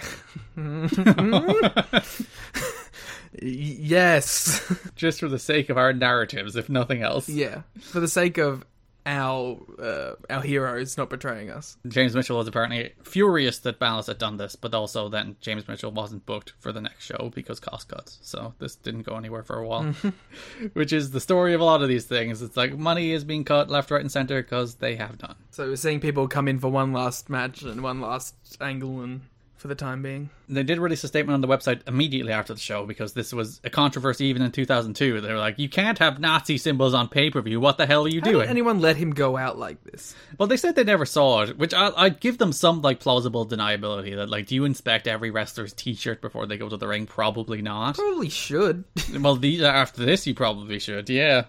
So their statement, on the August 14 episode of NWA TNA Total Nonstop Action, one of our performers wore a t-shirt to the ring that had an offensive symbol that prompted many of our fans to email us. We were not aware of the incident until we received a response from our fans, and we agree with those who say the shirt was offensive. We do not in any way condone such things and have taken steps to make sure something like that doesn't happen again. We apologize to those who were rightfully offended. That being said, we will not fire Don Harris. Yeah, Don Harris does come back. Even Ron debuts the following week, so what can you do, I suppose? What can you do, indeed? In an interesting fact, if you try to watch this match on Impact Plus, it's not there. For very obvious reasons. Yep. In the final Dup Cup match, Tio defeated Bo Dup to become the reigning and I assume like long-standing lifetime Dup Cup champion. Oh yeah, Tio. Tio is our man. I don't have a lot to say about the match, but I do want to go back to the first segment where we didn't mention the fun note, but I think it's a fun note to mention. That a production meeting source reports that Jerry Jarrett came up with the concept for the Dup Cup, yes. And after hearing the idea, Vince Russo joked, everyone's going to blame me for this. Oh, yes. Oh, poor Vince Russo. He's getting much maligned for all the worst ideas in TNA history. I feel like we need to separate this idea that being self-aware makes it okay for you to do stupid shit. Yeah. Like, if you're self-aware, you should be able to stop yourself or, like, readjust or change up something. Don't just go, well, I know I'm an idiot, or, well, I know that I'm stupid, or, well, that I know that I book terrible angles. I understand my worst impulses, but then give in to them. Just the idea of, oh, that's something that's kind of stupid. Everyone's going to think it's my idea. Like, then maybe change your ideas, man. Oh, I forgot to mention the best thing that happened on the show, which was in the opening segment. When Brian Lawler is going on a rampage fighting with Jeff Jarrett, he wants to grab a chair from a fan at ringside, and she is not giving up this chair. She's been a highlight of these shows. I've seen her in the crowd before. When Bruce is like calling out fans, he's like, you want some? You want some, huh? Yeah. But yeah, there's like a 15-second exchange where Brian Lawler tries to grab the chair out of her hand, and she just does not let go. Iron grip, refusing to release the steel chair, and Brian Lawler is furious. Apparently after the show, Brian Lawler was very upset that the fan wouldn't let go of the chair, and people were actually worried he'd attack the fan. To be fair though, not upset enough to not reference it in a later match. Yeah. So, fair play to Brian for seemingly coming down and willing, alright, we can do this again because it's a good bit. And yeah, it's good heat. He's a heel. He's a goof. He's not meant to be cool. So the fan not give him the chair actually adds to his character if you think about it. So Tio Dup Cup champion. The second Dup Cup match was terrible. It was just the same jokes again, but worse. Because yeah, it's the kind of thing that's fine when you do once, but then like, what are you gonna do? You're gonna keep nailing Jerry Borash? Well, someone has to. And there's actually a fun note that Mike Tenay does not call these matches just to protect his credibility. Really? That's really fun. I assumed they just wanted someone on over the speakers so that the fans could follow the points along. Yeah, it's partially that and partially Tenay just being like, I'm not touching this stuff. Well, fair play to Tenay for knowing where to keep his brand away from. Monty Brown defeated Eel Skipper in a Detroit street fight right here in the middle of Nashville. Yep. I'm not sure what makes it a Detroit street fight, other than I guess Monty is from Detroit. No, Monty's from the Serengeti. I'm sorry. So no idea why. Whoa, wait a minute. No idea why this is a Detroit street fight. It should be a Serengeti street fight, which is a thing TNA actually do in the future. So. Fuck yeah. I don't like Monty Brown's like hand thing because I can't do it. Mm-hmm. You know the thing where like he does like the devil horns, but then he like crosses them into an A. Yeah. I can't do that, and I don't like it. The alpha male. You're upset that you can't do Monty's taunt. Yeah, I guess I'm not an alpha. You're not an alpha. It's proof. They call me the Sigma male. That's the title. The Sigma male. The Sigma male. It will be something I have to Google is like, is this a thing that's not a racist cult? Because it seems like a thing that could be a racist cult. It's, well, I don't know about a racist cult, specifically. Have you seen the memes? I've been really deep into the Sigma male memes lately. I haven't. Just because there's like 1,000 YouTube channels about like how you're actually super alpha if you want to like be super, like stay away from... A friendless nerd is what you're going for here. Yeah, friendless nerd, but friendless sexless nerd, but you're actually a big cool guy because you choose to do it on purpose. Yeah, because everybody does that. And there's all these like great YouTube videos with like, and the image for the videos is just like Sigma male, the rarest male, 0.1%, and then it just has like Liam Hemsworth or Chris Hemsworth next to it. My favorite one is that, like, apparently the most Sigma man in the world is the character of John Wick. Not even Keanu Reeves. John Wick is the ultimate Sigma male. That is the man they're aspiring to be. Like, see, the problem is, right, I don't get it, because Chris Hemsworth is associated a lot with the Sigma male values, but his picture is also often used as the example of an alpha male. So I think there's a bit of dissension in the Sigma community on whether or not to include one Chris Hemsworth. Why have the Sigma males adopted Chris Hemsworth as their own? I assume because he's a handsome man. But there are a lot of handsome men. Why him?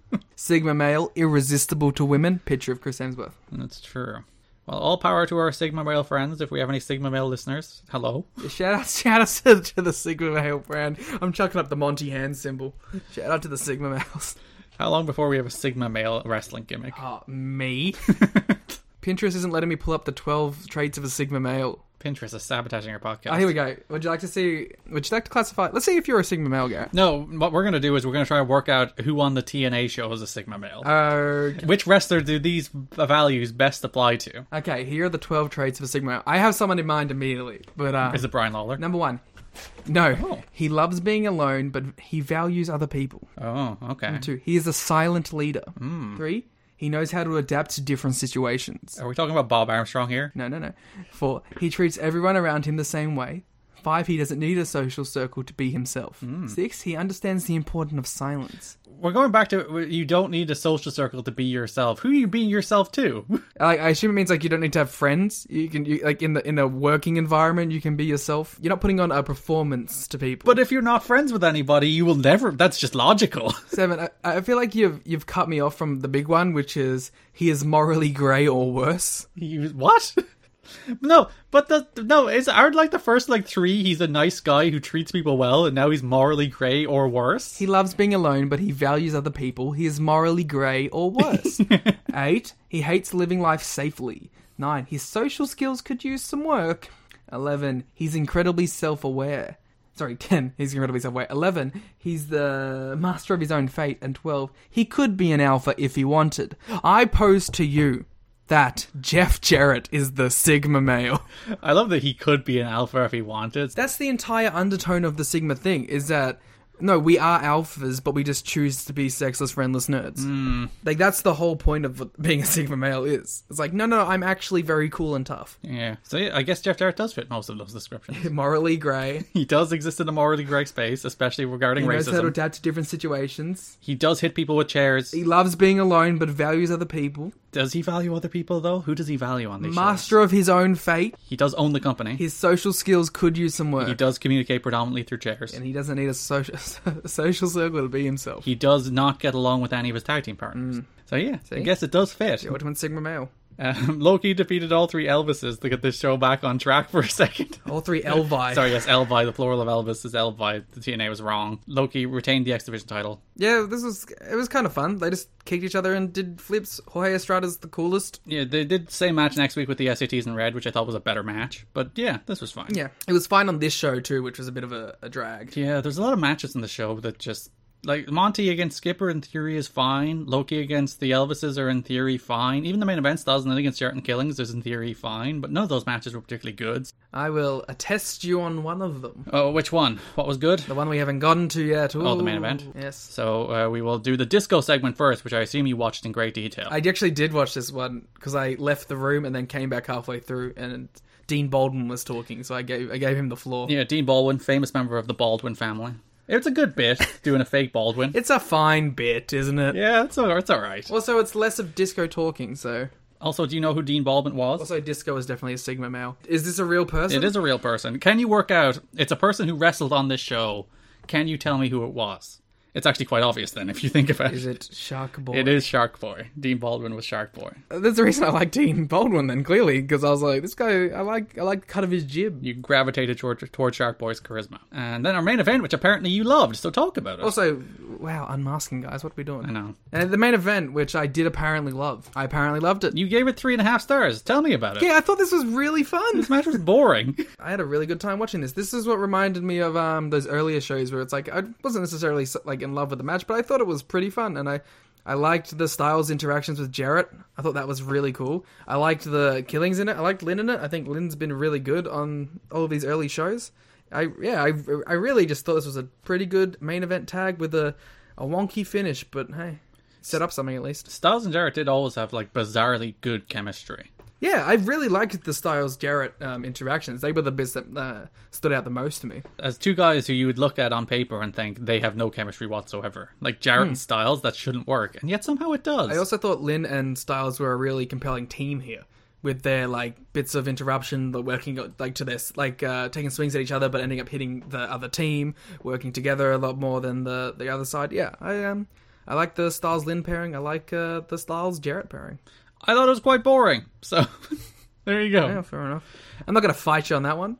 Clearly you were going to, because you brought it up before we even mentioned it. You were saying that there was disappointing matches, and I just had to alleviate some concern. So the finish ended double finish, double pinfall, so the titles were held up and vacated. And then they made a bunch of matches for the following week between Styles and Lynn. So, as we jump into NWA TNA Pay-Per-View 10 from August 21st, 2020 is what I was going to say, I wanted to mention a couple things. This first show was pretty barren fan-wise. There was a lot of empty seats on this show, but I think they filled up a little bit better for the 11th. And I also wanted to mention that... The 10th and 11th were taped on the same night? Yeah, but I assume more people showed up or something, because it looked a little fuller in the 11th than it did in the 10th. Maybe they jumbled people around between tapings. Like they realized what places to shoot from where people look better on the seats or something. Realistically, what probably happened is a bunch of people probably left and they moved a bunch of people around to the hard camera side. Yeah, well, it ended up looking better in the second show, I thought. And that the 10th show was in fact the best NWA TNA pay-per-view so far, with the best consistent wrestling on the show. And it's actually very interesting that you mentioned that, because before the show they made a very conscious decision to pull back on the comedy, pull back on the bits, pull back on all those dopey characters and the hardcore stuff, and focus just on wrestling. And because you see that, because a good 30 minutes, 40 minutes of the show is just AJ Styles and Jerry Lynn having matches, so you can't go too far wrong. Seriously, this is a show that I had a lot of fun watching, because it had the best wrestling. You do have a contentious issue with the star ratings, where you've chosen not to rate the 10-minute Iron Man match, even though it's a separate match. Okay, well, do you want to get into it now then? Yes, I will, because the crux of the show is AJ Styles and Jerry Lynn have a 3 stages of hell style situation. No, they don't. They have 2 matches. They have the match at the start of the show. No. And then they have a match at the end of the show that had different stipulations to it. No, it's very clearly 3 matches. If Jerry Lynn defeated AJ Styles in the no disqualification match, the Iron Man match wouldn't have happened. Yeah, because it was another match. Yeah. Because it was the 3 stages of hell. Wait, no, I'm going back on my own points. Shit. Yeah. Stop digging your heels in. It's a 3rd match. Give it a rating. It's not a 3rd match. No, I'm giving it a blank rating, because if I gave that 2 separate ratings, they would be lower than the 3.5 I gave to them as a total. Well, why? Because I liked it better because the Iron Man played directly off the match in front of it, and continued the story from it, so I liked it and it felt like a bigger, longer, more important match. It's still a separate match. I'm not rating it anymore. It's a 3.5 for the total. I will, however, rate the opening of the match because that had an hour and a half break in between it. But that's not the distinction here. Like there is 2 matches on this show that are 3 fall matches. Garrett, if those 3 matches happened directly after one another, would you have rated them as one? It would depend how it's framed. You were the one yelling at me because I was letting corporations dictate what is canon within things, alright? But here you are, fighting me because TNA said one thing when it's clearly another thing. No, there are 2 distinctions here. On this very show, there is a Jimmy Yang versus Sonny Siaki match, which is a 2 out of 3 falls match. That is a single wrestling contest with 2 out of 3 falls. As opposed to the Jerry Lynn, AJ Styles, which is a series of matches in which the winner of 2 wins the series. There was a Falls Count Anywhere match, which Jerry Lynn won. And then there was another match. There was a no disqualification match, which AJ Styles won. And there was a 10-minute Iron Man match, which ended in a draw. I'm not going to change my rating for this. To me, those last 2 matches, quotation marks, they continued a story, and the second part of it was dependent on the first part of it. So I'm keeping it as one match to me because that makes more sense, and I liked it better when framed in that manner. Classic denial of facts.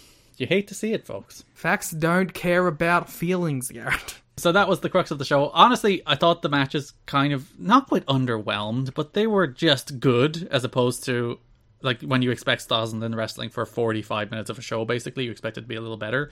But also, most of the wrestling is bad. So even if it's just good, it's better than most of the wrestling on these shows. That's true. And, like, because they tape these shows back to back, AJ Styles and Jerry Lynn did a Falls Count Anywhere match, a no DQ match, a 10-minute Iron Man match, and a triple ladder match, all on the same night. So those boys earned their payday that night. That was all to set up, basically. It was meant to be a number 1 contender series. It ended in a draw, which meant it set up a triple ladder match the next week. Good matches, not great matches, I would have said. I did like the Iron Man match. And as you mentioned, the way it was framed, they did a balls out, no DQ match, tore the house down, beat the hell out of each other.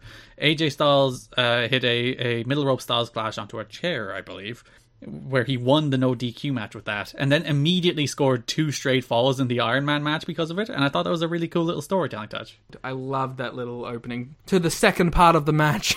Also, Jerry Lynn went dick first on that fucking Styles Clash. Which is the reason he was down for so long. Yeah, I imagine. But it ended in a draw. I liked how Loki came out with a ladder before it even ended in a draw, but I suppose he would have challenged the winner regardless to a ladder match. Yeah, it's a triple ladder match because there's 3 ladders, not because there was 3 people. Yeah, obviously.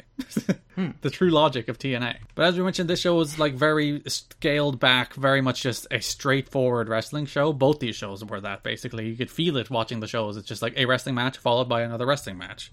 There's no Nazis. There's no racism. There's no dubs. Well, there isn't. There is Nazis.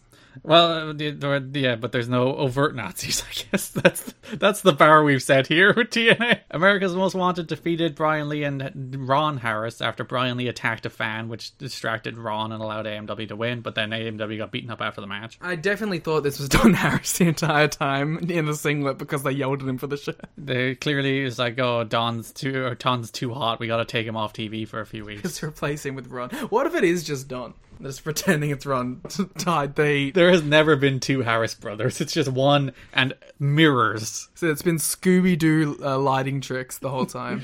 Listen, if that was actually the case, I would be very impressed with pro wrestling. It'd be weird, like a weird choice of person to do it with, but sure. Siaki defeated Yang in a 2 out of 3 falls match. Was quite boring for what it was. I thought it was alright. Yang did some shit. Yang always does some shit, which is quite fun at least. He posed with a Yang time sign in the crowd, which means he is obviously over. Which is better than completely missing his Yang time in the next show. Ah, well. Poor guy. But we also, I think we found out that he would be heading back to Old Japan. Which is actually why the Dubs disappeared. I think one of them had Japan bookings and then they just never booked them again. See, I assumed that was the case with Trevor because Trevor was like, specifically he was like, I'm leaving.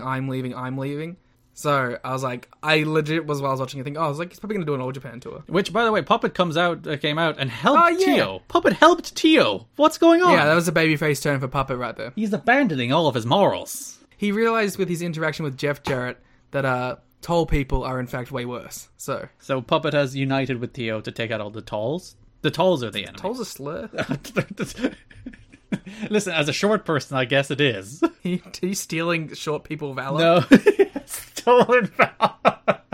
You're like 5'8". That's stolen tall people. Listen, valor. I am 5'6", people I'll have power. you know, Mr. Tall Boy over here. So Brian Lawler has been on a rampage on these shows. He hates Jeff Jarrett now. Furious at the man. Yeah, apparently.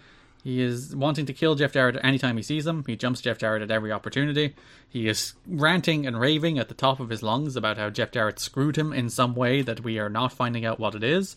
And that's the big tension. He's multiple times throughout these shows, he's about to reveal what his big beef with Jeff Jarrett is before he's interrupted. And I'm like, I don't care enough for you to do this mystery story. Did you just say Jeff Garrett? Maybe I did. I met Jeff Jarrett once at a Bound for Glory meet and greet. And he was like, what's your name? It's like Garrett. It's how do you spell it? It's like, it's Jarrett with a G. Oh, why didn't you go GARRETT? It was a missed opportunity. I should have done some cackling. He would have that would have popped Jeff Jarrett for sure. It would have. Anyway, this whole angle sucks. Who cares? So yeah, Lawler comes out. He's about to reveal all when Slash jumps him, and they have their scheduled match, and Lawler wins. And it's just it's a thing that's happening on these shows that I have no interest in Lawler on these shows. And he's not even that bad. He's like a perfectly average wrestler, and he's getting heat, and his promos aren't the worst. I just don't care about him. I was gonna say I actually enjoyed him when he was just shooting on Jerry the entire time. Now it's like I just don't care what he's saying. The Maximos and Amazing Red faced Loki in the same four-way they did with the Elvis's match, but it was much more fun. Loki just threw these guys around, did cool kicks. The Maximos had their Maximo Chaos. It was a lot of fun. I like this. Loki took his SATs. Yeah, I wonder what his grade was. 1-0, baby. I have no idea how you grade SATs, so I would have expanded on that joke, but sure. 100% success. I know they do multiple choice tests, so he got the options right. I don't know. You got an A. You got an A+. And there's like grade point averages. What? Somebody who is American, fill in this joke somewhere. Yeah, just we'll splice it in. So yes, we had the Lynn matches that we have discussed that are obviously 3 matches. Jarrett battled the Bullet. Wait a minute. The big show running angle was... I was skipping over Killings. Oh yes, the match was so boring and forgettable, I forgot about it. Ron Killings defeated Monty Brown to retain the NWA World Heavyweight title. I actually thought Monty had some cool moves in this match, but that's about it. Monty did the Alpha Lucian, which is... maybe it was in this match or the Skipper match. I can't remember which he did it in. But it was a weird move that looks kind of dumb, but I was into it. It was like an F5 where he planted him in front of him or something. Yeah, go for it, Monty. It's the thing that Yoshino does. Oh, yes.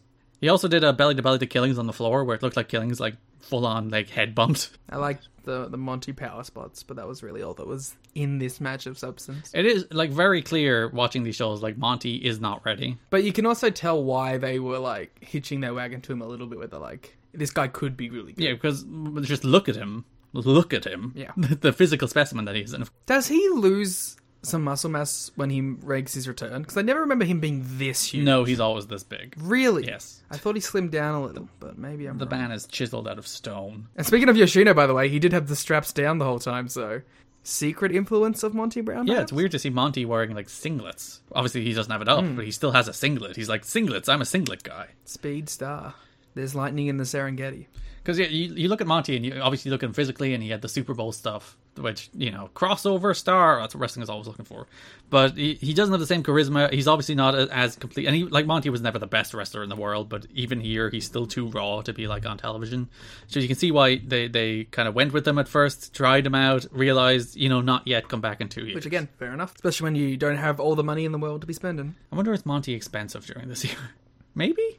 I don't know. He used to be a modestly successful I football was going to say, player. he probably has that football surcharge. Jeff Jarrett battled the Bullet. I don't think it was an actual match. Garrett. Yes. It was the Bullet Club versus the Bullet. Wow, Jeff Jarrett is a member of the Bullet Club. This was the Bullet Club before the Bullet Club started. The Bullet Bob. Foot life. So yeah, Jarrett was brawling with the Bullet. The whole idea was everyone's like, it's what? Bullet Bob detected. That was not worth the interruption. It was to me, damn it. Jarrett was rolling with the Bullet. The whole idea was meant to be Bob Armstrong reliving his Bullet gimmick, but Bob walked out on the ramp and everyone was like, that's not Bob Armstrong, that's someone else. No, I think 2 people said that. I don't think anyone else in this fucking asylum gave a shit. I think everyone was very into these bullet stories. I think you're wrong. Steve Armstrong was actually the person who played the bullet role. Yeah, I assumed it was one of his kids. The idea is we're meant to think it's Road Dogg, but Road Dogg was still on house arrest, so he couldn't be there for another 2 weeks. So they did this bullet stuff to kind of tease the debut of Road Dogg without actually having Road Dogg there. I really don't want to do Road Dogg stuff. Reliving the big Road Dogg Jarrett feud in the 90s. That's what you can look forward to in September. Roadie. The roadie. I hope they mention that. What else would Jeff Jarrett and Road Dogg feud about? They feud about Road Dogg stealing his music? Well, other way around. Which brings us to our last pay-per-view we're covering, NWA TNA pay-per-view number 11, August 28, 2002, which was taped the same night as NWA TNA pay-per-view number 10. So the crowd was understandably a little tired through the show for this marathon taping. But they got up when they needed to. It's most notable for the ladder match at the end, where they were kind of like tired and impatient and like get to the ladders, but when they did get to the ladders, they started like super getting into it. Yeah. But to be fair, I was also like, kind of, let's get to the ladders, guys. What are we doing? This is storytelling, Liam. Also, to be fair, this was my second NWA TNA pay-per-view in a row as well, so... That's what you get for not pacing yourself. You gave me a week to watch 4. I gave you 2 weeks to watch 4. That's not true. This show was every 2 weeks. I had to watch the 2010 stuff, which takes a week in itself, okay? We open the show with Goldilocks doing an interview with Brian Lawler. Brian kicks her out of the ring in a way that's very rude. There was a period of this thing where Brian is just breathing in Goldilocks' face. And I'm like, no. There's a lot of breathing in Goldilocks' face. Poor Goldie. She is a trooper to put up with everything she puts up with on these shows. Especially for the very little money she's probably making. But Lawler's about to once again reveal what his beef with Jeff is. Jeff comes out, they brawl. Mm-hmm. Was this the backstage Jarrett attack? Yes. There's multiple. There's 2 segments on the show that basically do the same thing. I just wanted to mention that there was a Jarrett backstage attack on Lawler where Jarrett looked his most Jeff Jarrett as you could possibly look, with a nice like kind of pinstripey button up that was in the white and blues that you expect from one Jeff Jarrett. He is a man of fashion. This was a good month for Jeff Jarrett gear. I'll tell you that. Gear Watch was on fire. It is actually interesting. Like, Jerry Jarrett was really, really angry at Vince Russo for these tapings. Because you will notice, if you watch the show, Jeff Jarrett is presented as this giant badass, this really serious guy who beats up everybody he comes across, and he's the toughest guy in the company. And that's like a conscious choice of Jerry's. Like, Jerry knows that when Jeff was in WCW, he was a clown. When Jeff was in WWF, he was a clown. He was the slapnuts guy. He was the country music guy. So, like, there's a very conscious effort, because he is one of the marquee stars of TNA, to rebrand him for this audience as like a tough guy who should be taken seriously. So he gets very mad at Vince Russo. He was meant to attack Brian Lawler with a pipe at one stage on the show, and he's like, no, that would make him look too much like a coward, even though he hits everybody with chairs under the sun. You know what he should have hit him with? What? A guitar. Ah, we haven't had a guitar shot yet in TNA. It's very unlike TNA. I am waiting with bated breath. And I think it is that thing where it's like, we want to detach Jeff Jarrett from the character he used to be so people take him more seriously. But it's like, just let Jeff Jarrett be Jeff Jarrett. There's going to be a point where he makes that like transition from one thing to the other, you know? And that's going to be interesting to see. It's probably going to be whenever he finally gets the NWA title shot and wins. So there was also another segment where Jeff Jarrett was supposed to run out and beat up the X Division guys. And again, that also made Jerry very angry, because there was, again, a concerted effort on these shows to not make the mistakes that WCW and WF made with lighter or smaller wrestlers, where they're these small guys who are not to be taken seriously. They're small guys that are beaten up by the bigger guys, that they are serious, important parts of the show, which they tried to underline even with the tag match between Styles and Lynn against Jarrett and Killings, where they went to a double finish so that the X Division guys would be put on the same level as the big heavyweight guys. And they competed with those two too. It wasn't like they were getting fucking eaten up the entire time. Even Jarrett out there, you know, working with AJ. So that was like a big theme of their shows. It's like, these X Division guys are serious, and if we had Jarrett come out and beat them both up, which I'd imagine was probably the Cash and Red match. He doesn't say specifically, it was probably, but he says he was supposed to interrupt an X Division match. Listen, I know we're getting like our backstage reporting from the man himself, but I have to say, like, hearing all like Jerry talk about booking wrestling, it's like, yes, this is 100% what should be happening. Why is no one listening to this man? Because, again, it goes to the creative tensions at the center of the thing, where it's like Jerry, Jeff, and Vince Russo all have different visions for pro wrestling, and they just kind of bleed out on these shows in different ways. There's no cohesive vision. Why couldn't it just be the Jarretts? Why from the start couldn't they just said, oh, we've got to cut money. Sorry, Vince, we got to take $100,000 real quick. Like, it's just... I just imagine what these shows could have been with just the Jarretts in charge. And like there's the DNA of something not special. I don't think it ever had the talent to be special. But there's the TNA, like there's the DNA of something that could have been very good. DNA of TNA, baby, Matt Morgan. Well, that's not for another freaking 5 years. But when you look at what happened on these shows, where they tried to make like the old guys, like the Brian Lawlers and the Scott Halls and the Ken Shamrocks and the Jeff Jarretts, the focal point, and what ended up happening is the guys like Loki, the guys like AJ Styles, the guys like Ron Killings, who obviously Ron Killings was in WWE, but no one took him seriously in WWE. These guys who are getting their real opportunity and their real break in this company are what made the company special. But they took so long. It's like, we have to appeal to the old WCW fans. We have to be the Attitude Era with the actual TNA. We have to be all these things that aren't just like the focal point of like, here are the wrestlers that make us special. We're going to put them in interesting scenarios. And it took them so long to get to that. You know, it's still a prevalent issue in 2020 wrestling. But get out of the past. Stop trying to appeal to the past. To a degree, I get it in 2002. I mean, 2002, yeah, you're like, what, 4 years off of the hottest period in fucking wrestling history, in US wrestling history. So I do understand, like, going back to that and being like, well, this is when wrestling was hot, let's do it like that. But now when we're, like, 20 years removed We're from 2 it, decades away. it's just like, let it go. Find wrestling for 2021. It's like in the 2000s being like, you know what, we need 80s nostalgia. Where were we on this show? Cash defeated Red, but then the SATs came out and gave him a Spanish fly, so no one got over. Yeah, Cash is a bad guy. He also did the exact same angle as they ended the show with last time, where they shook hands and then he beat him up. That's true. Cash is really good in these shows, by the way. Cash is super underrated. I'll tell you right now, Kid Cash, that's a young Liam Jones guy right there. I was into Kid Cash, mainly because he was the coolest looking guy in SmackDown vs. Raw 2007. Oh, he had those, like, black and yellow tights, the Jerry Lynn tights. I'm telling you right now, in my SBR 07 Wrestling Federation, Kid Cash heavily pushed. Nice. I actually had that Kid Cash gear as an action figure. That's why I think I had such a nostalgia for Kid Cash. Not so much in this era because I was 5, but when he did the return to TNA later on and stuck around for like a year. Yeah, I was 2011. like, yeah, Kid Cash. So yeah, good wrestler. Also, Amazing Red, good wrestler. They had a good wrestling match. Sonny Siaki defeated Monty Brown in a match was fine. But you know, it did feel like an elevation of Sonny Siaki. It did, and yet again, Siaki's a guy who they recognize has a certain charisma and is a guy who's worth pushing. They did a good job of making his character elevated with this Monty win. It helps that like Monty was like, you know, just lost the Killings, now he lost the Siakis, that made Siaki look like he was in that Killings level. And especially if Monty's on his way out the door, it's a good use of Monty to try and elevate Siaki. Especially since like during this whole match, I thought Monty was going over for sure. So because he was the push entity, and this is his heat him back up match after he lost. But then he lost again. yeah, so Sonny Siaki. We had more Lawler, Bullet, Jarrett nonsense. This ran through all of these shows. It's I don't care. I just don't care. True. There's no amount I can care about this Brian Lawler story. Yeah, who gives a single shit? Later in the show, it's revealed it's all about his girlfriend and something happened with his girlfriend, but again, we don't find anything out. I just don't care. Sure. I mean, like, I got nothing to say about it either. Who really cares? Jarrett's good and all this, but like, who cares? Slash introduces us to his new church buddy, Cobain. The worst gimmick I've ever seen in my life. Basically, it's a gimmick that he wants to kill himself. He wants to kill himself, and Garrett, you may not get this right, but a little subtle reference. Okay. His name is Cobain, like Kurt Cobain Oh, of Nirvana fame, right. who famously was murdered.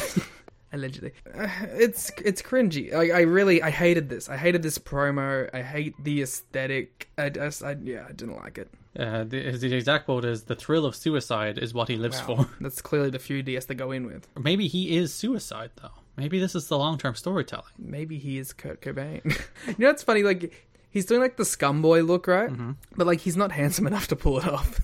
So he just, like, looks like a messy dude. Played by Flash Flanagan, by the way, who you might remember from being in OVW forever. No, I don't.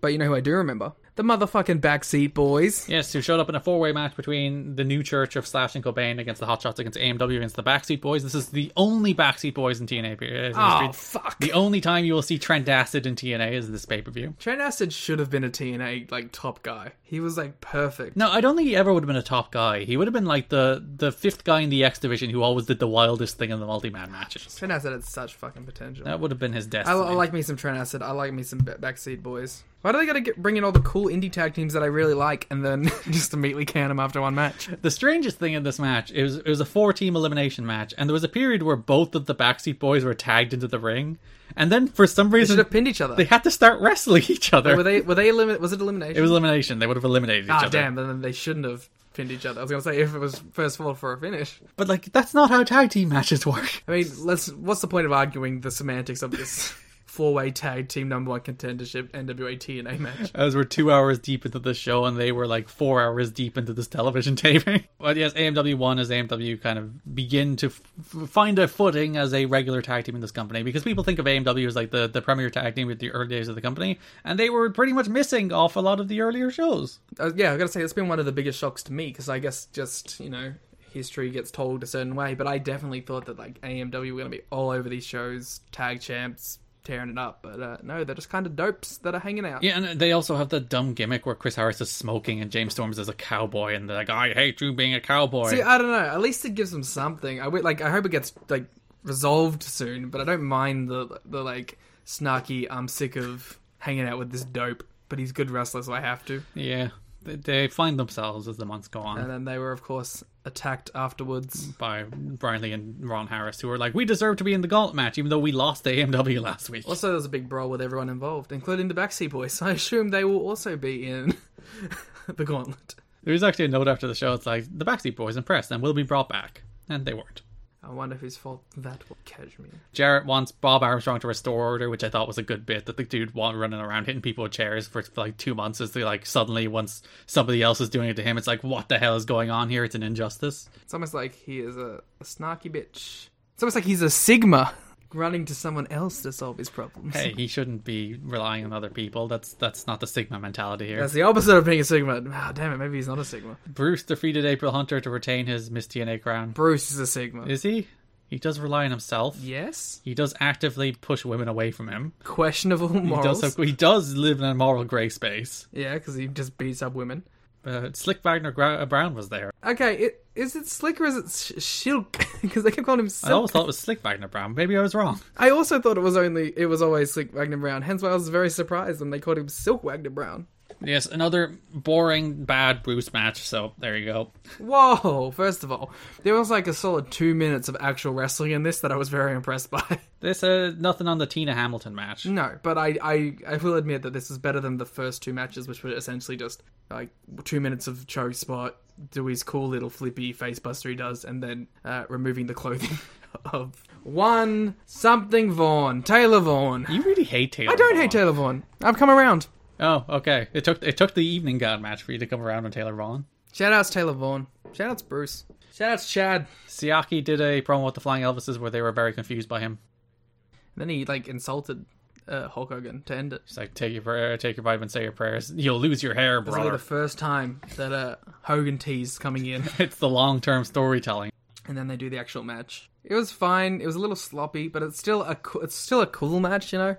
It's one of those ones where it's like, it's good and they kind of fuck some shit up, but hey, they do some flips. That is what we call the SAT special.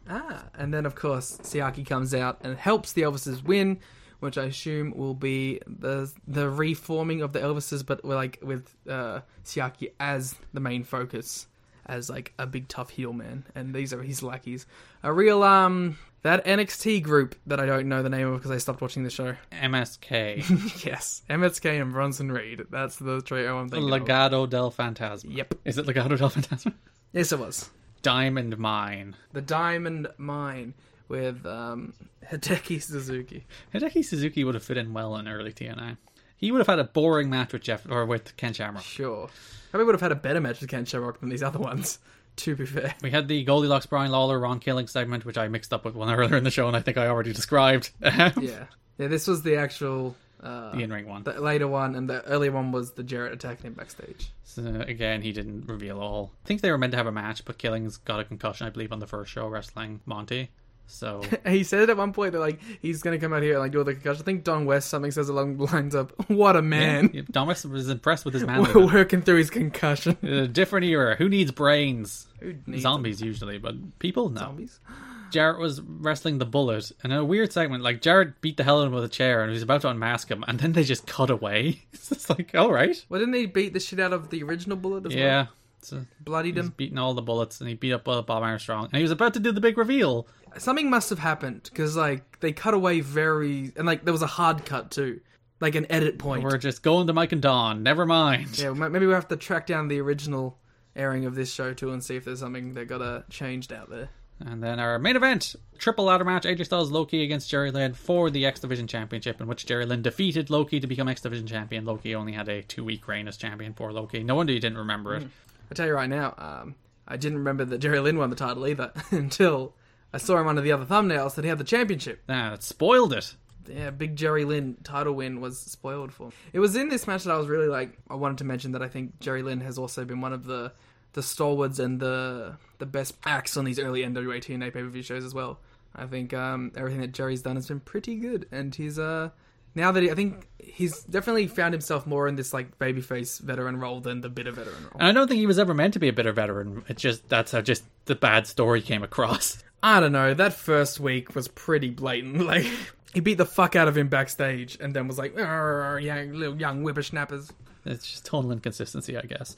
I've gone back and checked, and the hard cut is in the original broadcast as well. So What happened? maybe they did a reveal, but they were like, because this show is taped, obviously, and maybe it's like, maybe we don't want to do the reveal. We'll leave it till the next show, so they cut it out. Maybe. Yeah, this match ruled. This match was so good. It's just a really cool ladder match. This was a right banger, as the kids Like, there's a say. bunch of cool spots where, like, Loki does the title crush, but Jerry then catches him into a powerbomb and goes to run across the ring and powerbomb into a ladder, but then Loki countered him again into a ran into the ladder, which is really neat. There was one really sweet powerbomb reversal from Lynn too towards the end of the match, where he just catches him, And the finish was a freaking cradle pile driver off a ladder. which looked like killer. Like, Jerry's like been absolutely killing it with his cradle power drivers too. He also hit another murderous spear. There's a lot of spear. Like, Tina Hamilton hit a great spear. Jerry Lynn is hitting great spears every week. I didn't know that Jerry Lynn was a dude who threw spears. He does a great one, apparently. It's better than Edge's. Apparently so. This might actually be the most Jerry Lynn I've seen, like, consecutively. Again, going back to my talking point, Liam, that he's underrated. More people should respect him. See, I didn't realize that Jerry Lynn was such a stalwart of the early TNA times. Which I think that's a dude whose name gets buried fairly easily. Well, he's called the pioneer of the X Division. Is he? Yeah, it's a thing. People literally called him for years the pioneer of the X Oh, Division. well, fuck me, I guess. You gotta learn your TNA history. That's Liam. literally what I'm doing. That's true. I've roped you into this, the yeah, force here. okay, well then, fuck my point then. Jerry Lynch, wildly recognized as the fucking goat, I guess. No, you are right, though. He probably doesn't get the respect he deserves these days. And he should. He's a great wrestler, and people don't think of him as a great wrestler. I attest that we can no longer refer to Born in the USA, which is not the name of the song, as an AJ Styles theme. It is thoroughly a Jerry Lynn theme. Yes, it is settled in as Jerry's theme song. Because AJ got his good music. Yes. And this is the most AJ gear so far. He does look like himself, doesn't he? He has a very weird, like, orange, like, tribal symbol under the Styles, but it's the closest we've gotten to full-blown AJ, I think. As he works out his look. He still doesn't know what he's doing with his hair. To be fair, I'm nearly 30 and I still don't know what I'm doing with my hair, so I can't judge him. If there's one thing I know, it's my hair. In that it's long, and I don't have to do anything about it, because I can just tie it up if I need to make it into a thing. I got Hangman Page hair, but not as good. Well, no one has a Hangman Page level hair, to be fair. That man needs to stop wetting his hair, though. What are you doing, Paige? You look like a star with that fluffy, luxurious hair. Don't wet it down. Be the one wrestler who You're does it. jealous, aren't you? No, because that's how my hair looks. I just want to relate more. This is Hangman Page talk in the 2.5 hour mark. We're not quite that far in yet, but that is the end of the show. That's August 2002. As we said, a month where they found more consistency in terms of the storytelling and in terms of like the consistency of the roster. And maybe match quality. Yeah, even match quality. Like, there's not a lot great, but there's also not a lot that's terrible. Maybe a little on the boring side, but it's better than being bad. I would rather bad than boring. So really what you're saying is this month was bad? No, because I thought most of the wrestling was actually pretty good. Well, there you go. Like I said, I forget which one it was. I think it was 10. Was like my highest rated show so far. And you had the cool matches between Styles and Loki, which defined the early years of the X Division. And we get the the SATs, and which is something that I think I had noticed that the SATs existed, but like in TNA, but to me they were always an ROH team through and through. So it was very interesting for me to see them get the shot here, and to seemingly get over enough with the people backstage to get brought back in consistently. Like I always Red to me was the TNA guy, but the SATs thoroughly. I think I knew, but I